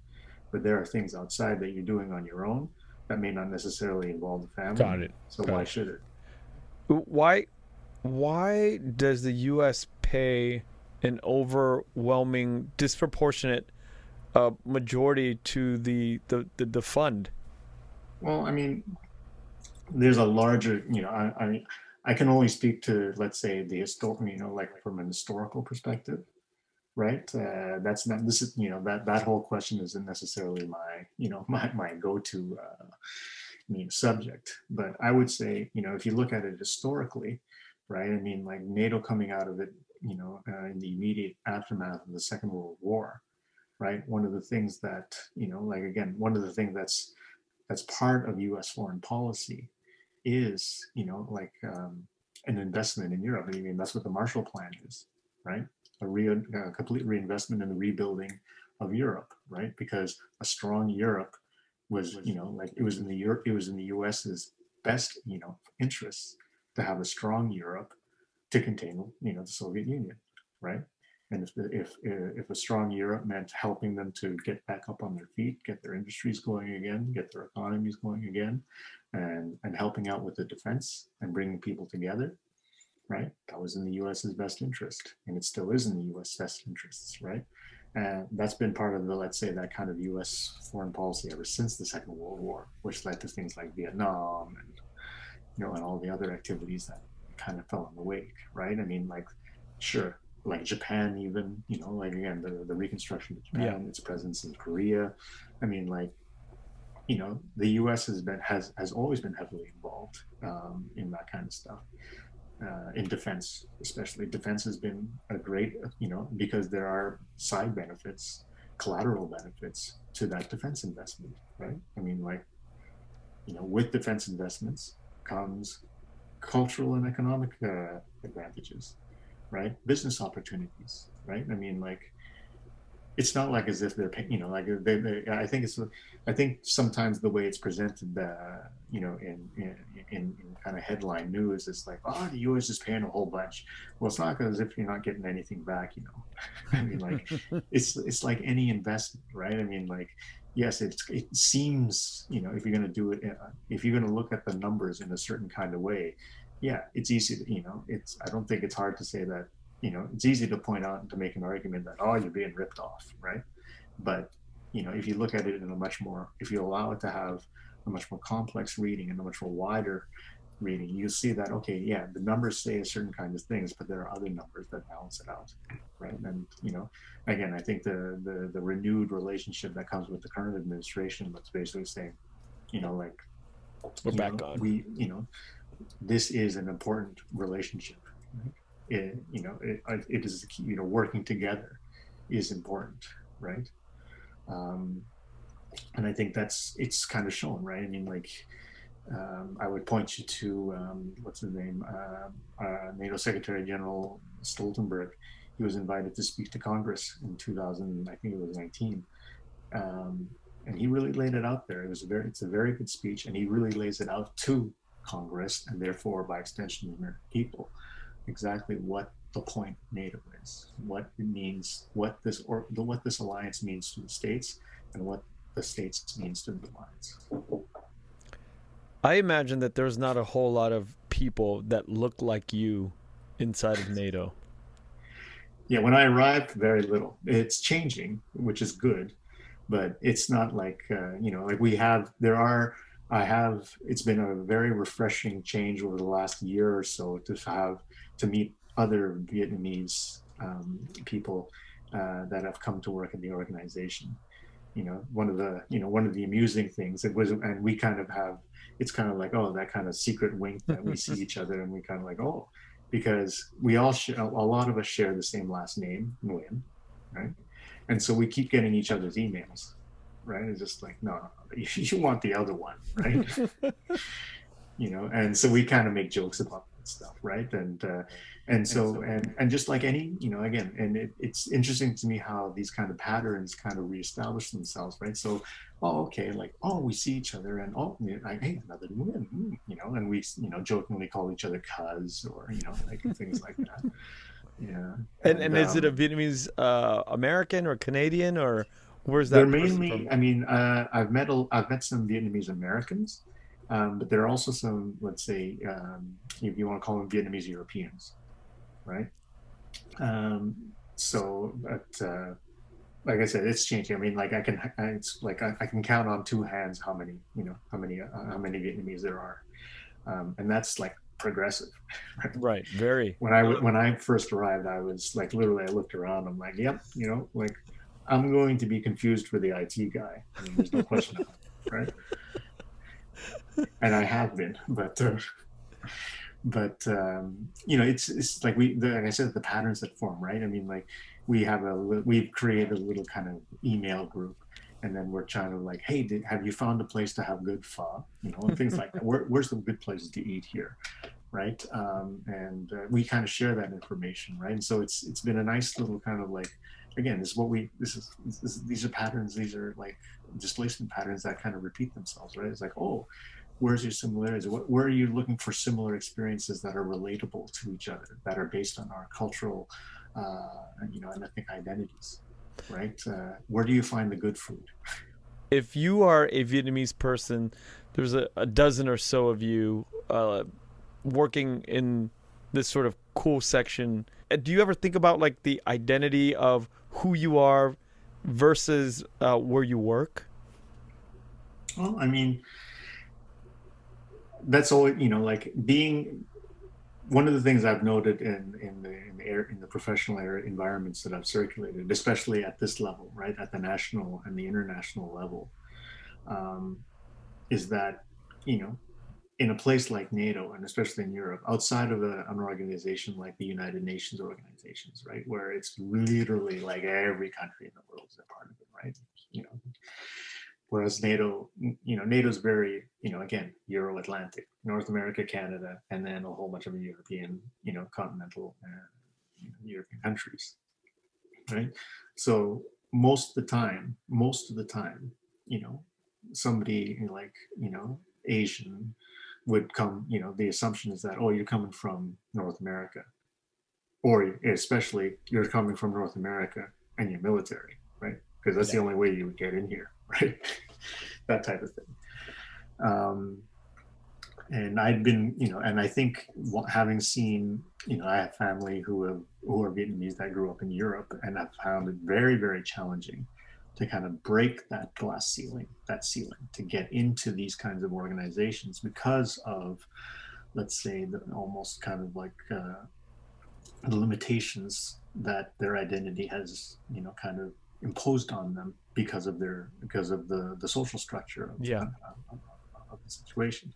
I mean, like, it's very frustrating on their part, right? I mean, like, it's almost like the game is rigged against them, right? I mean, like, they didn't go to the right schools, or they don't know the right people because of a certain kind of thing, because their parents didn't know the right people, and so on and so forth, right? It would take that really special person to actually break through, and then, kind of makes, have that kind of social network, the equivalent of the Ivy League social network,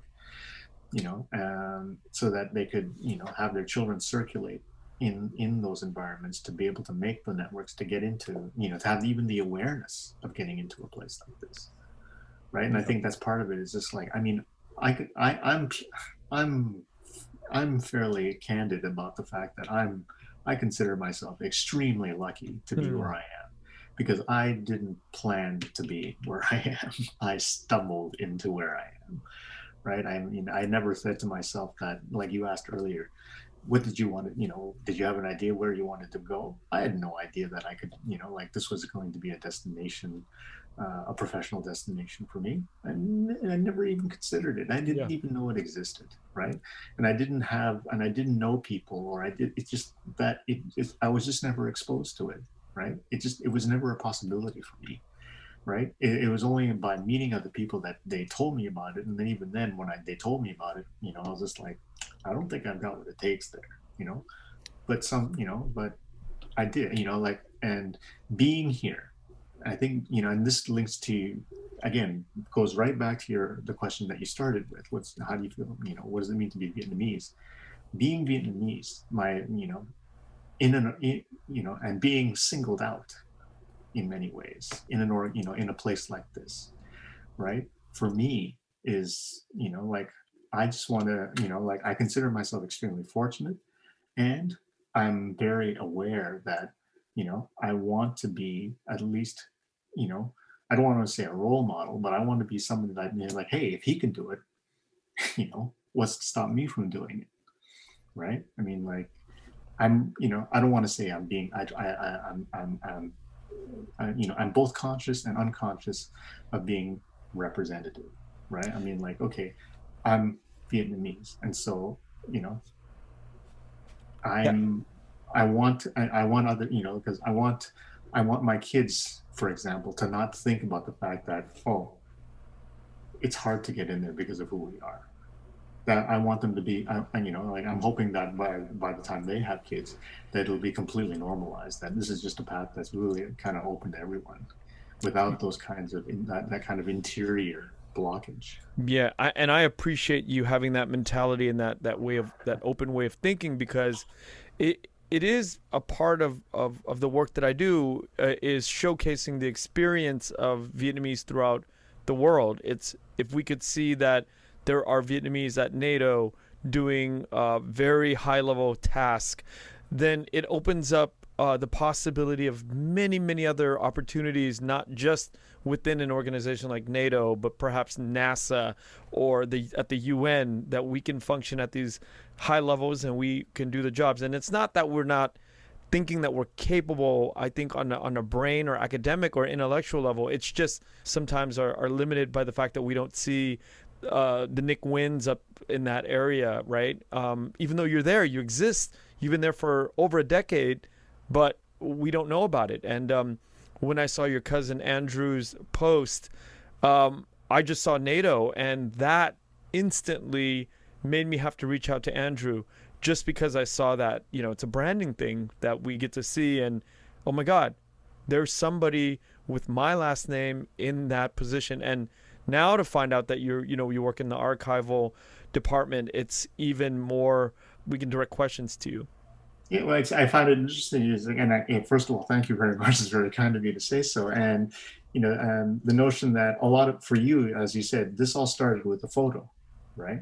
You saw a photo of me, and it raised a question. And part of it is, that photo led to understanding the context of exactly what surrounds the photo, and the fact that, like, in the role that I have and I'm very, and I count myself extremely lucky to be able to be visible, to be, to be able to, I work, I help preserve the institutional memory of the organization. In other words, I can speak about the history of the organization, right? And so being able to do that, and provide, and especially coming from and allowing it to have a certain kind of perspective, in many, this is like, of all people, I'm one of the people that is the quote unquote the keepers of the gatekeepers of the secrets, right? I have an understanding of, the history and the development and the evolution of the organization,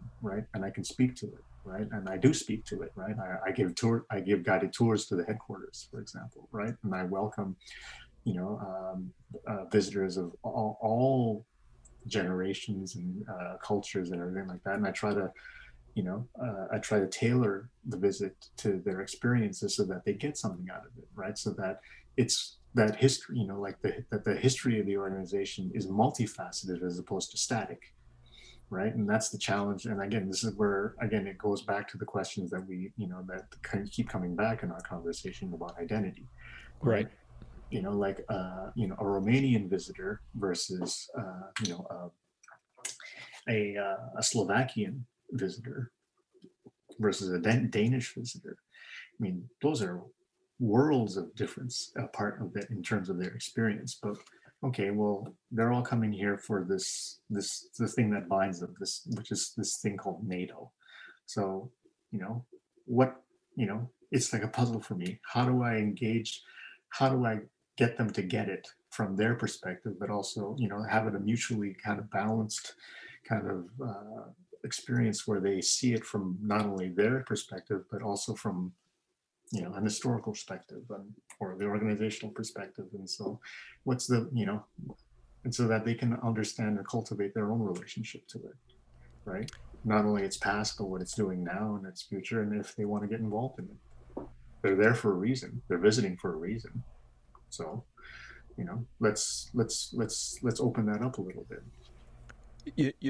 A common question that I have at my family's dinner table throughout the years with my parents, my brother, our family, we talk about the world becoming an actual better place or not. That's the debate that we talk about. Do you feel, after all of your work at NATO and reading so much documents and learning about the world's history from where you are, do you feel like the world is actually becoming a better place? Well, the world has always, for me, the world has always had the potential to be a better place. Like I think it's, making sure that, people understand its complexities is feeds that potential. Keeping it black and white, keeping it having it at a very binaristic kind of perspective is very dangerous to me, right? Because like if we accept ourselves as complex individuals, I think groups of us are therefore going to be even more complex, and then understanding differences and similarities is what makes life better, right? That kind of empathy, that kind of recognition, that kind of negotiation, right? That kind of understanding, right? I mean, like, that's work, that's labor, right? It's breaking through all of that. In many ways, that's, that is the ideal of what something like NATO is, right? This is like, we're a whole bunch of people, we all come from different backgrounds. We got to find a way to agree on certain things. We may not agree on everything, but we got to find common ground, right? And that ideal is something that's very attractive to me, right? And I think even especially on a personal basis, right? Is this kind of like, and it's in many ways, again, it informs the project that you're doing, right? This multitude of voices that spans across generations, across countries, across times, and yet you're trying to build an understanding, leave a trace, a memory for future generations to understand, a common experience that, really kind of spread all of us out into different areas, and listening to these voices. And then, again, by listening to them, understanding differences and everything like that, to have an ultimate understanding, like outcome of, okay, I have a better idea of people, again, what the Vietnamese in this context, what a Vietnamese experience is, what the complexity of Vietnamese identity is, and can be, or as a result of all of, of the experiences that have shaped not only individually but collectively and historically, and, politically, and everything like that. So that the question of Vietnamese then becomes a rich one, and if you embrace the richness of complexity, that I think makes the world a better place, because then it encourages curiosity, right, as opposed to complacency. It's a great answer, and I think we're missing for me, a lot of that. Curiosity is like one of the best character traits that, again, the need to explore, the need to grow, the need to learn, to make, and a lot about learning is about making relationships between things, building bridges, making connections. Right? Yeah, and I hope that the platforms, the social media platforms that exist in the world today, there's a lot of good stuff about each platform. Recently I've fell into TikTok and I love it. It's great to promote the podcast with snippets, 60-second clips, 15-second clips. These are great to whet the appetite, but I'm not sure if it transfers over to a long form, where long form lives on a Spotify or lives on a YouTube. So there's different platforms for different sort of uses, like you were talking about earlier. Contextually, information changes wherever it's placed. This is all a very wonderful thing that we have social media, but I don't know if people's attention spans or the polarization of people's sort of belief systems is clouding the ability to think further and ask questions or go to seek answers for their curiosity. Are people really engaging with that information? From where you sit, do you think that people are the act of going out to satisfy that curiosity is increasing or decreasing as a result of computer algorithms and social media, sort of the way things are laid out today? Well, I think one of the experiences that I enjoy the most, and it's the most challenging in the archives business, if you want, is the reference services, right? So people come and ask you questions. I'm looking for X, I'm curious, I'm working on this subject and I'm looking for documents related to this topic, and so my role, in the archives is to be able to facilitate their access to this information. I'm not a teacher. Being an archivist is not necessarily being like a professor, right? So, it's up to the researcher to do the best that they can with the information that is being made accessible to them. What I can do in my role as an archivist is to provide the context of that information, so that at least, certain assumptions, let's say better quality assumptions can be made as opposed to left field assumptions, right? Like, okay, here's a bunch of data points, but without the context on those data points, they can go radically different ways that were, well beyond or well outside of the actual scope of what the actual data and the context of that data it is, right? So being able to at least provide the information that they are looking for, right? The actual data points, but then actually providing, okay, well, here's, and then this is where the relationship, this face-to-face human kind of let's say exchange comes in, where it's just like, oh, okay, well, because I know this data and how it comes about, again, archives is about creating context, the context of the creation of the documents. It gives, relaying that information, helping the researchers in that way get a better understanding of what they're working with. They'll retain that, and with the hope that it will help inform the interpretations that they make out of that data, and therefore hopefully make it stronger. Right. That's the best that we can do. That's the best that I can do. Right. I can't tell them how to write their paper. Right. I can't tell them how to interpret this. Right.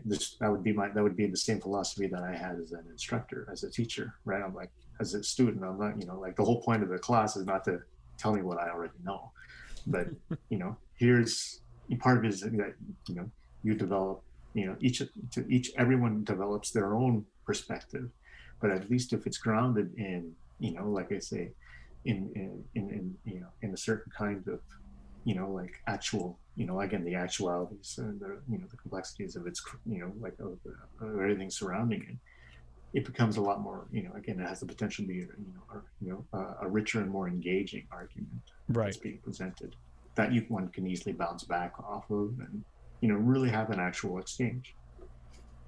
Have you been back to Vietnam? Yeah, I've been back 3 times. The first time I went back was in 1999, and then right afterwards again in 2000, and then again in 2016. So again, 1999 is one of those big years for me. In 1999, I had stopped my engineering career. I was transitioning to go into film studies at that point. So that first trip was between just right after I quit engineering and before I started school. So it was a major, I really consider it a major kind of like, okay, milestone moment in my life, because that's where things really changed. It's like I really kind of stepped out on my own, right? Like in terms of, okay, I'm choosing a career a career path that is of my making, as opposed to something that I was guided to. Yeah, right? That's a scary move, huh?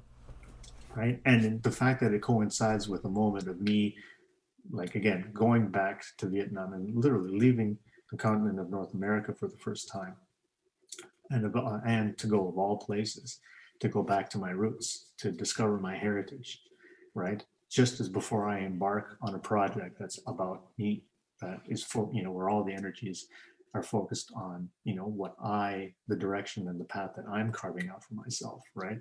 That was quite significant to me, right? Especially in hindsight. I knew it at the time, but, it becomes more and more confirmed, as I got older. I'm like, no, happy coincidence, in the sense that of all times I decide to go back, it's that time as opposed to earlier. Part of it is like I couldn't really go back, right? It was very difficult to go back to Vietnam until, even 1999, it was still kind of rough. Yeah. The infrastructure was still just tourism infrastructure for especially, North Americans was just starting to kind of develop. European travelers had been discovering it for a while. But, even then too, when my parents went back in 1994 for the first time, like, it was pretty hot for them, right? It was just kind of like, it was a challenge. I remember actually being a little concerned about them, like, because of their, like, the history of their political activism, and their outspokenness about, like the government of Vietnam.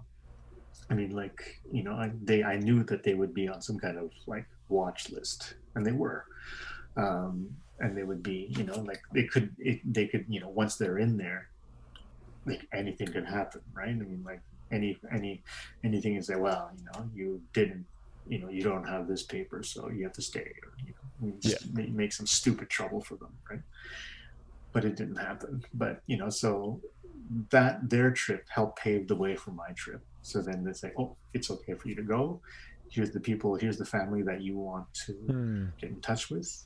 And again, that notion of meeting, relatives that you'd never met before, but those bonds of kinship are all of a sudden just immediate, right? Like the hospital, you know how it is. Like in terms of, our codes of hospitality, especially with kin, it's just like, wow, lay out the red carpet, even though the red carpet is like, what we, like, whoa, they're really giving me, the best that they can offer, right? And so very humbling when you see, especially the different conditions that they were living in at the time, right? And yet, never met these people before, but they treat me like their son. Yeah, it's an incredible feeling, right? And then discovering, like, again, the mixed feelings that you had, especially going back for me in 1999, like, whoa, like, this is the life that could have been, like, or what has happened since then, right? Like, to see traces of things, to see attitudes that, like, you're not comfortable with, right? Confronting, if you want to call it, your own other, right?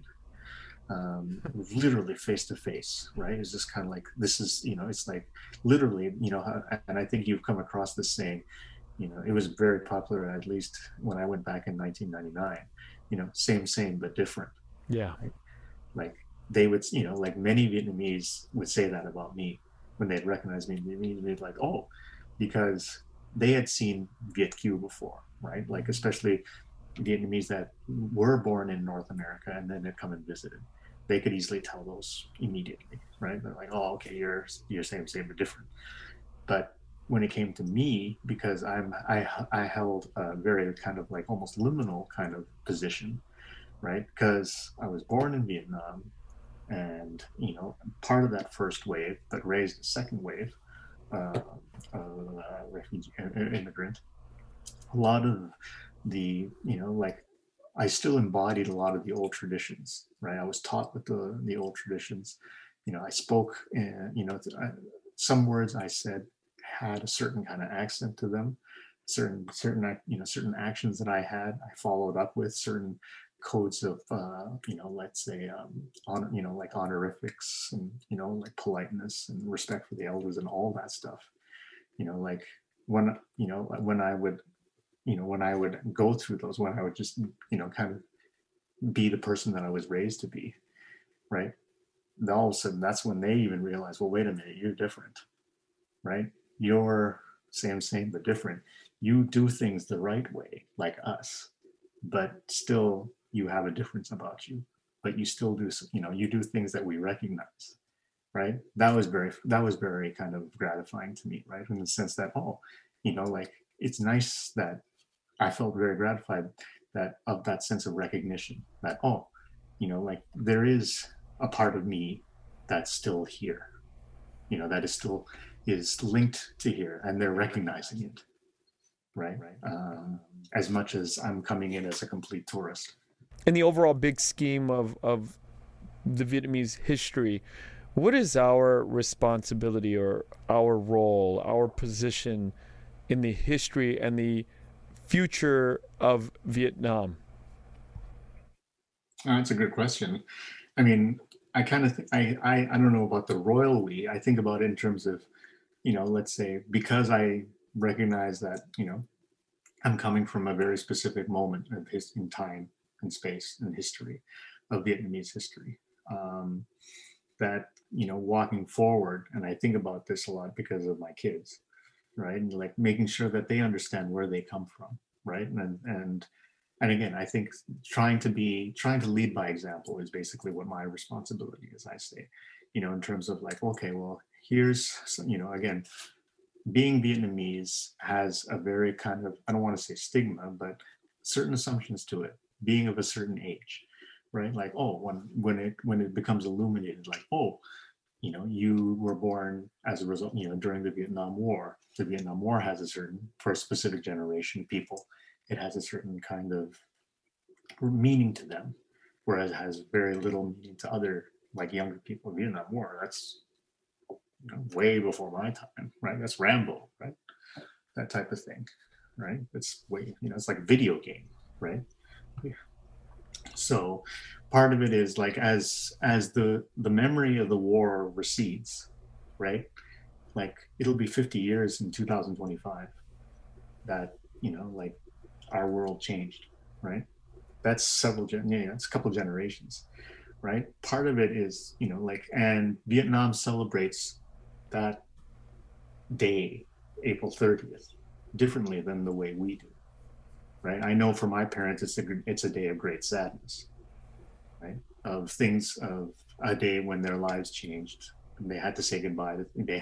Were forced to say goodbye to, certain things, certain ways of life, certain memories, certain potential lives, right? Whereas Vietnam, the country of Vietnam, celebrates it as a day of, newfound identity, of independence, right? Of, like of, and constantly looking forward, right? Like we are, after all this time, 50 years later, look at where we are now. We have Avengers Tower in Saigon type of thing, right? And, we're, like we've got, we're a new economic power, et cetera, right? That kind of celebration, right? And I get it. Like, good for you, right? You accomplished what you wanted to accomplish, right? But it's more complex than that, right? And I want to, for me, I guess by leading by example is always making sure that, like at least as much of a full story is told, rather than, a monolithic kind of narrative, which is Right. about winners and losers. Right? There's just kind of like, no, no, no. I mean, again, for the longest time, and it's one of the interesting things that I think that's happening now, is that there's a lot more, especially in popular culture, and like you see it a lot in comics, especially in memoirs, is that the memories or the memory of, South Vietnam, is starting to articulate itself.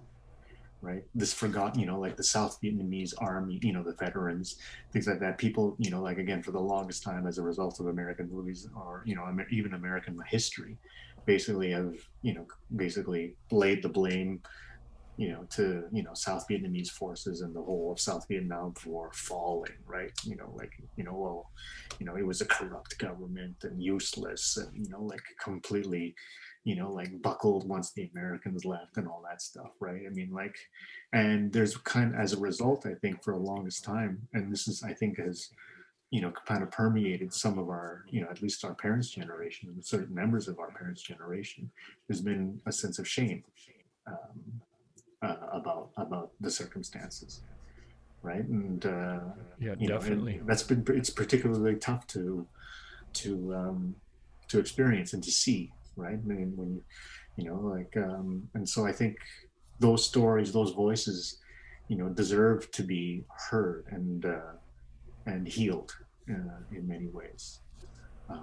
To, again, to kind of give that sense of complexity to the larger narrative, the larger Vietnam narrative, right? Because our results, our very being, where we are today, is a result of a cataclysmic event at a local level, that changed, our parents' lives, right?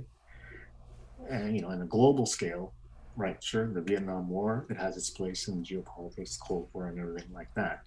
At the human level, though, we are the results, we're the results of that. And so, in terms of the future of what people like you and I do, well, I totally admire what you're doing. I think you're doing exactly what, you know, um, what I would aspire to do, which is to keep the complexity of voices and stories and questions about identity alive.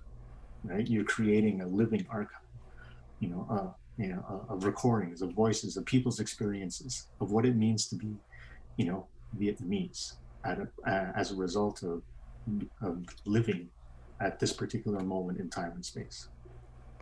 Thank you for being part of the archive and being part of this sort of living work in progress, if you will. I hope to, today we covered a lot of ground, and I think that there's so much more to cover. And in the future, I've talked to you about this before. I would love to have you on, in these mini panels that I plan to put together with filmmakers, other writers, and other creatives in the Vietnamese diaspora, and also within the Vietnamese groups in Vietnam itself. And I was going to say, with pleasure. I mean, like I've still got tons, I've still got lots of other things to kind of relate to. I mean, I think, in terms of the things that I've experienced and things that I've observed, as well, that link up to some of the questions that are like not only tangential to some of the things that you've asked, but also add and supplement to some of the things that I've said as well. And that I think might, especially in having it in a group situation where, they can, those kinds of observations can easily kind of bounce off each other and enhance the conversation as well. I'd be extremely honored to continue this journey with you. Yeah, and I appreciate that. Thank you again for coming on today. And we're gonna have to do this again very soon, because there's a lot more bullet points that I want to cover.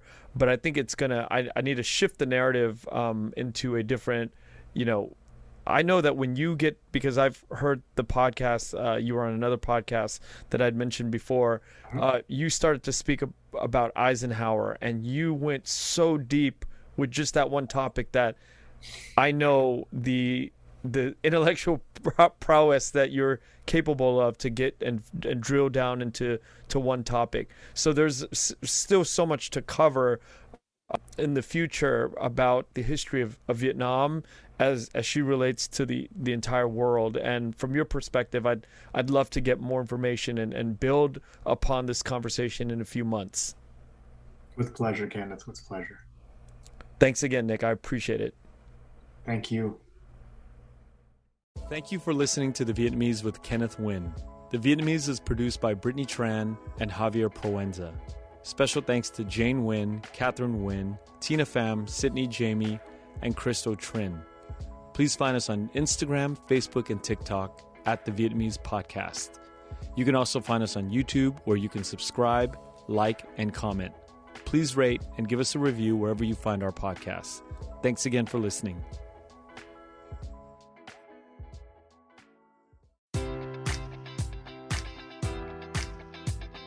Enjoy all your favorite sports like never before at BetMGM. Sign up using code Buckeye and receive up to $1,500 back in bonus bets if you don't win your first bet. When you register with BetMGM, you'll get instant access to a variety of parlay selection features, live betting options, and the best daily promotions in the business. And with BetMGM at your fingertips, every play and every game matters more than ever. Place your money line, prop, or parlay bets with the king of sportsbooks today. Sign up using code Buckeye and receive up to $1,500 back in bonus bets if you don't win your first bet. BetMGM and GameSense remind you to play responsibly. 21 plus and present in Ohio, subject to eligibility requirements. Rewards are non-withdrawable bonus bets that expire in 7 days. Gambling problem? Call 1-800-GAMBLER in partnership with MGM Northfield Park.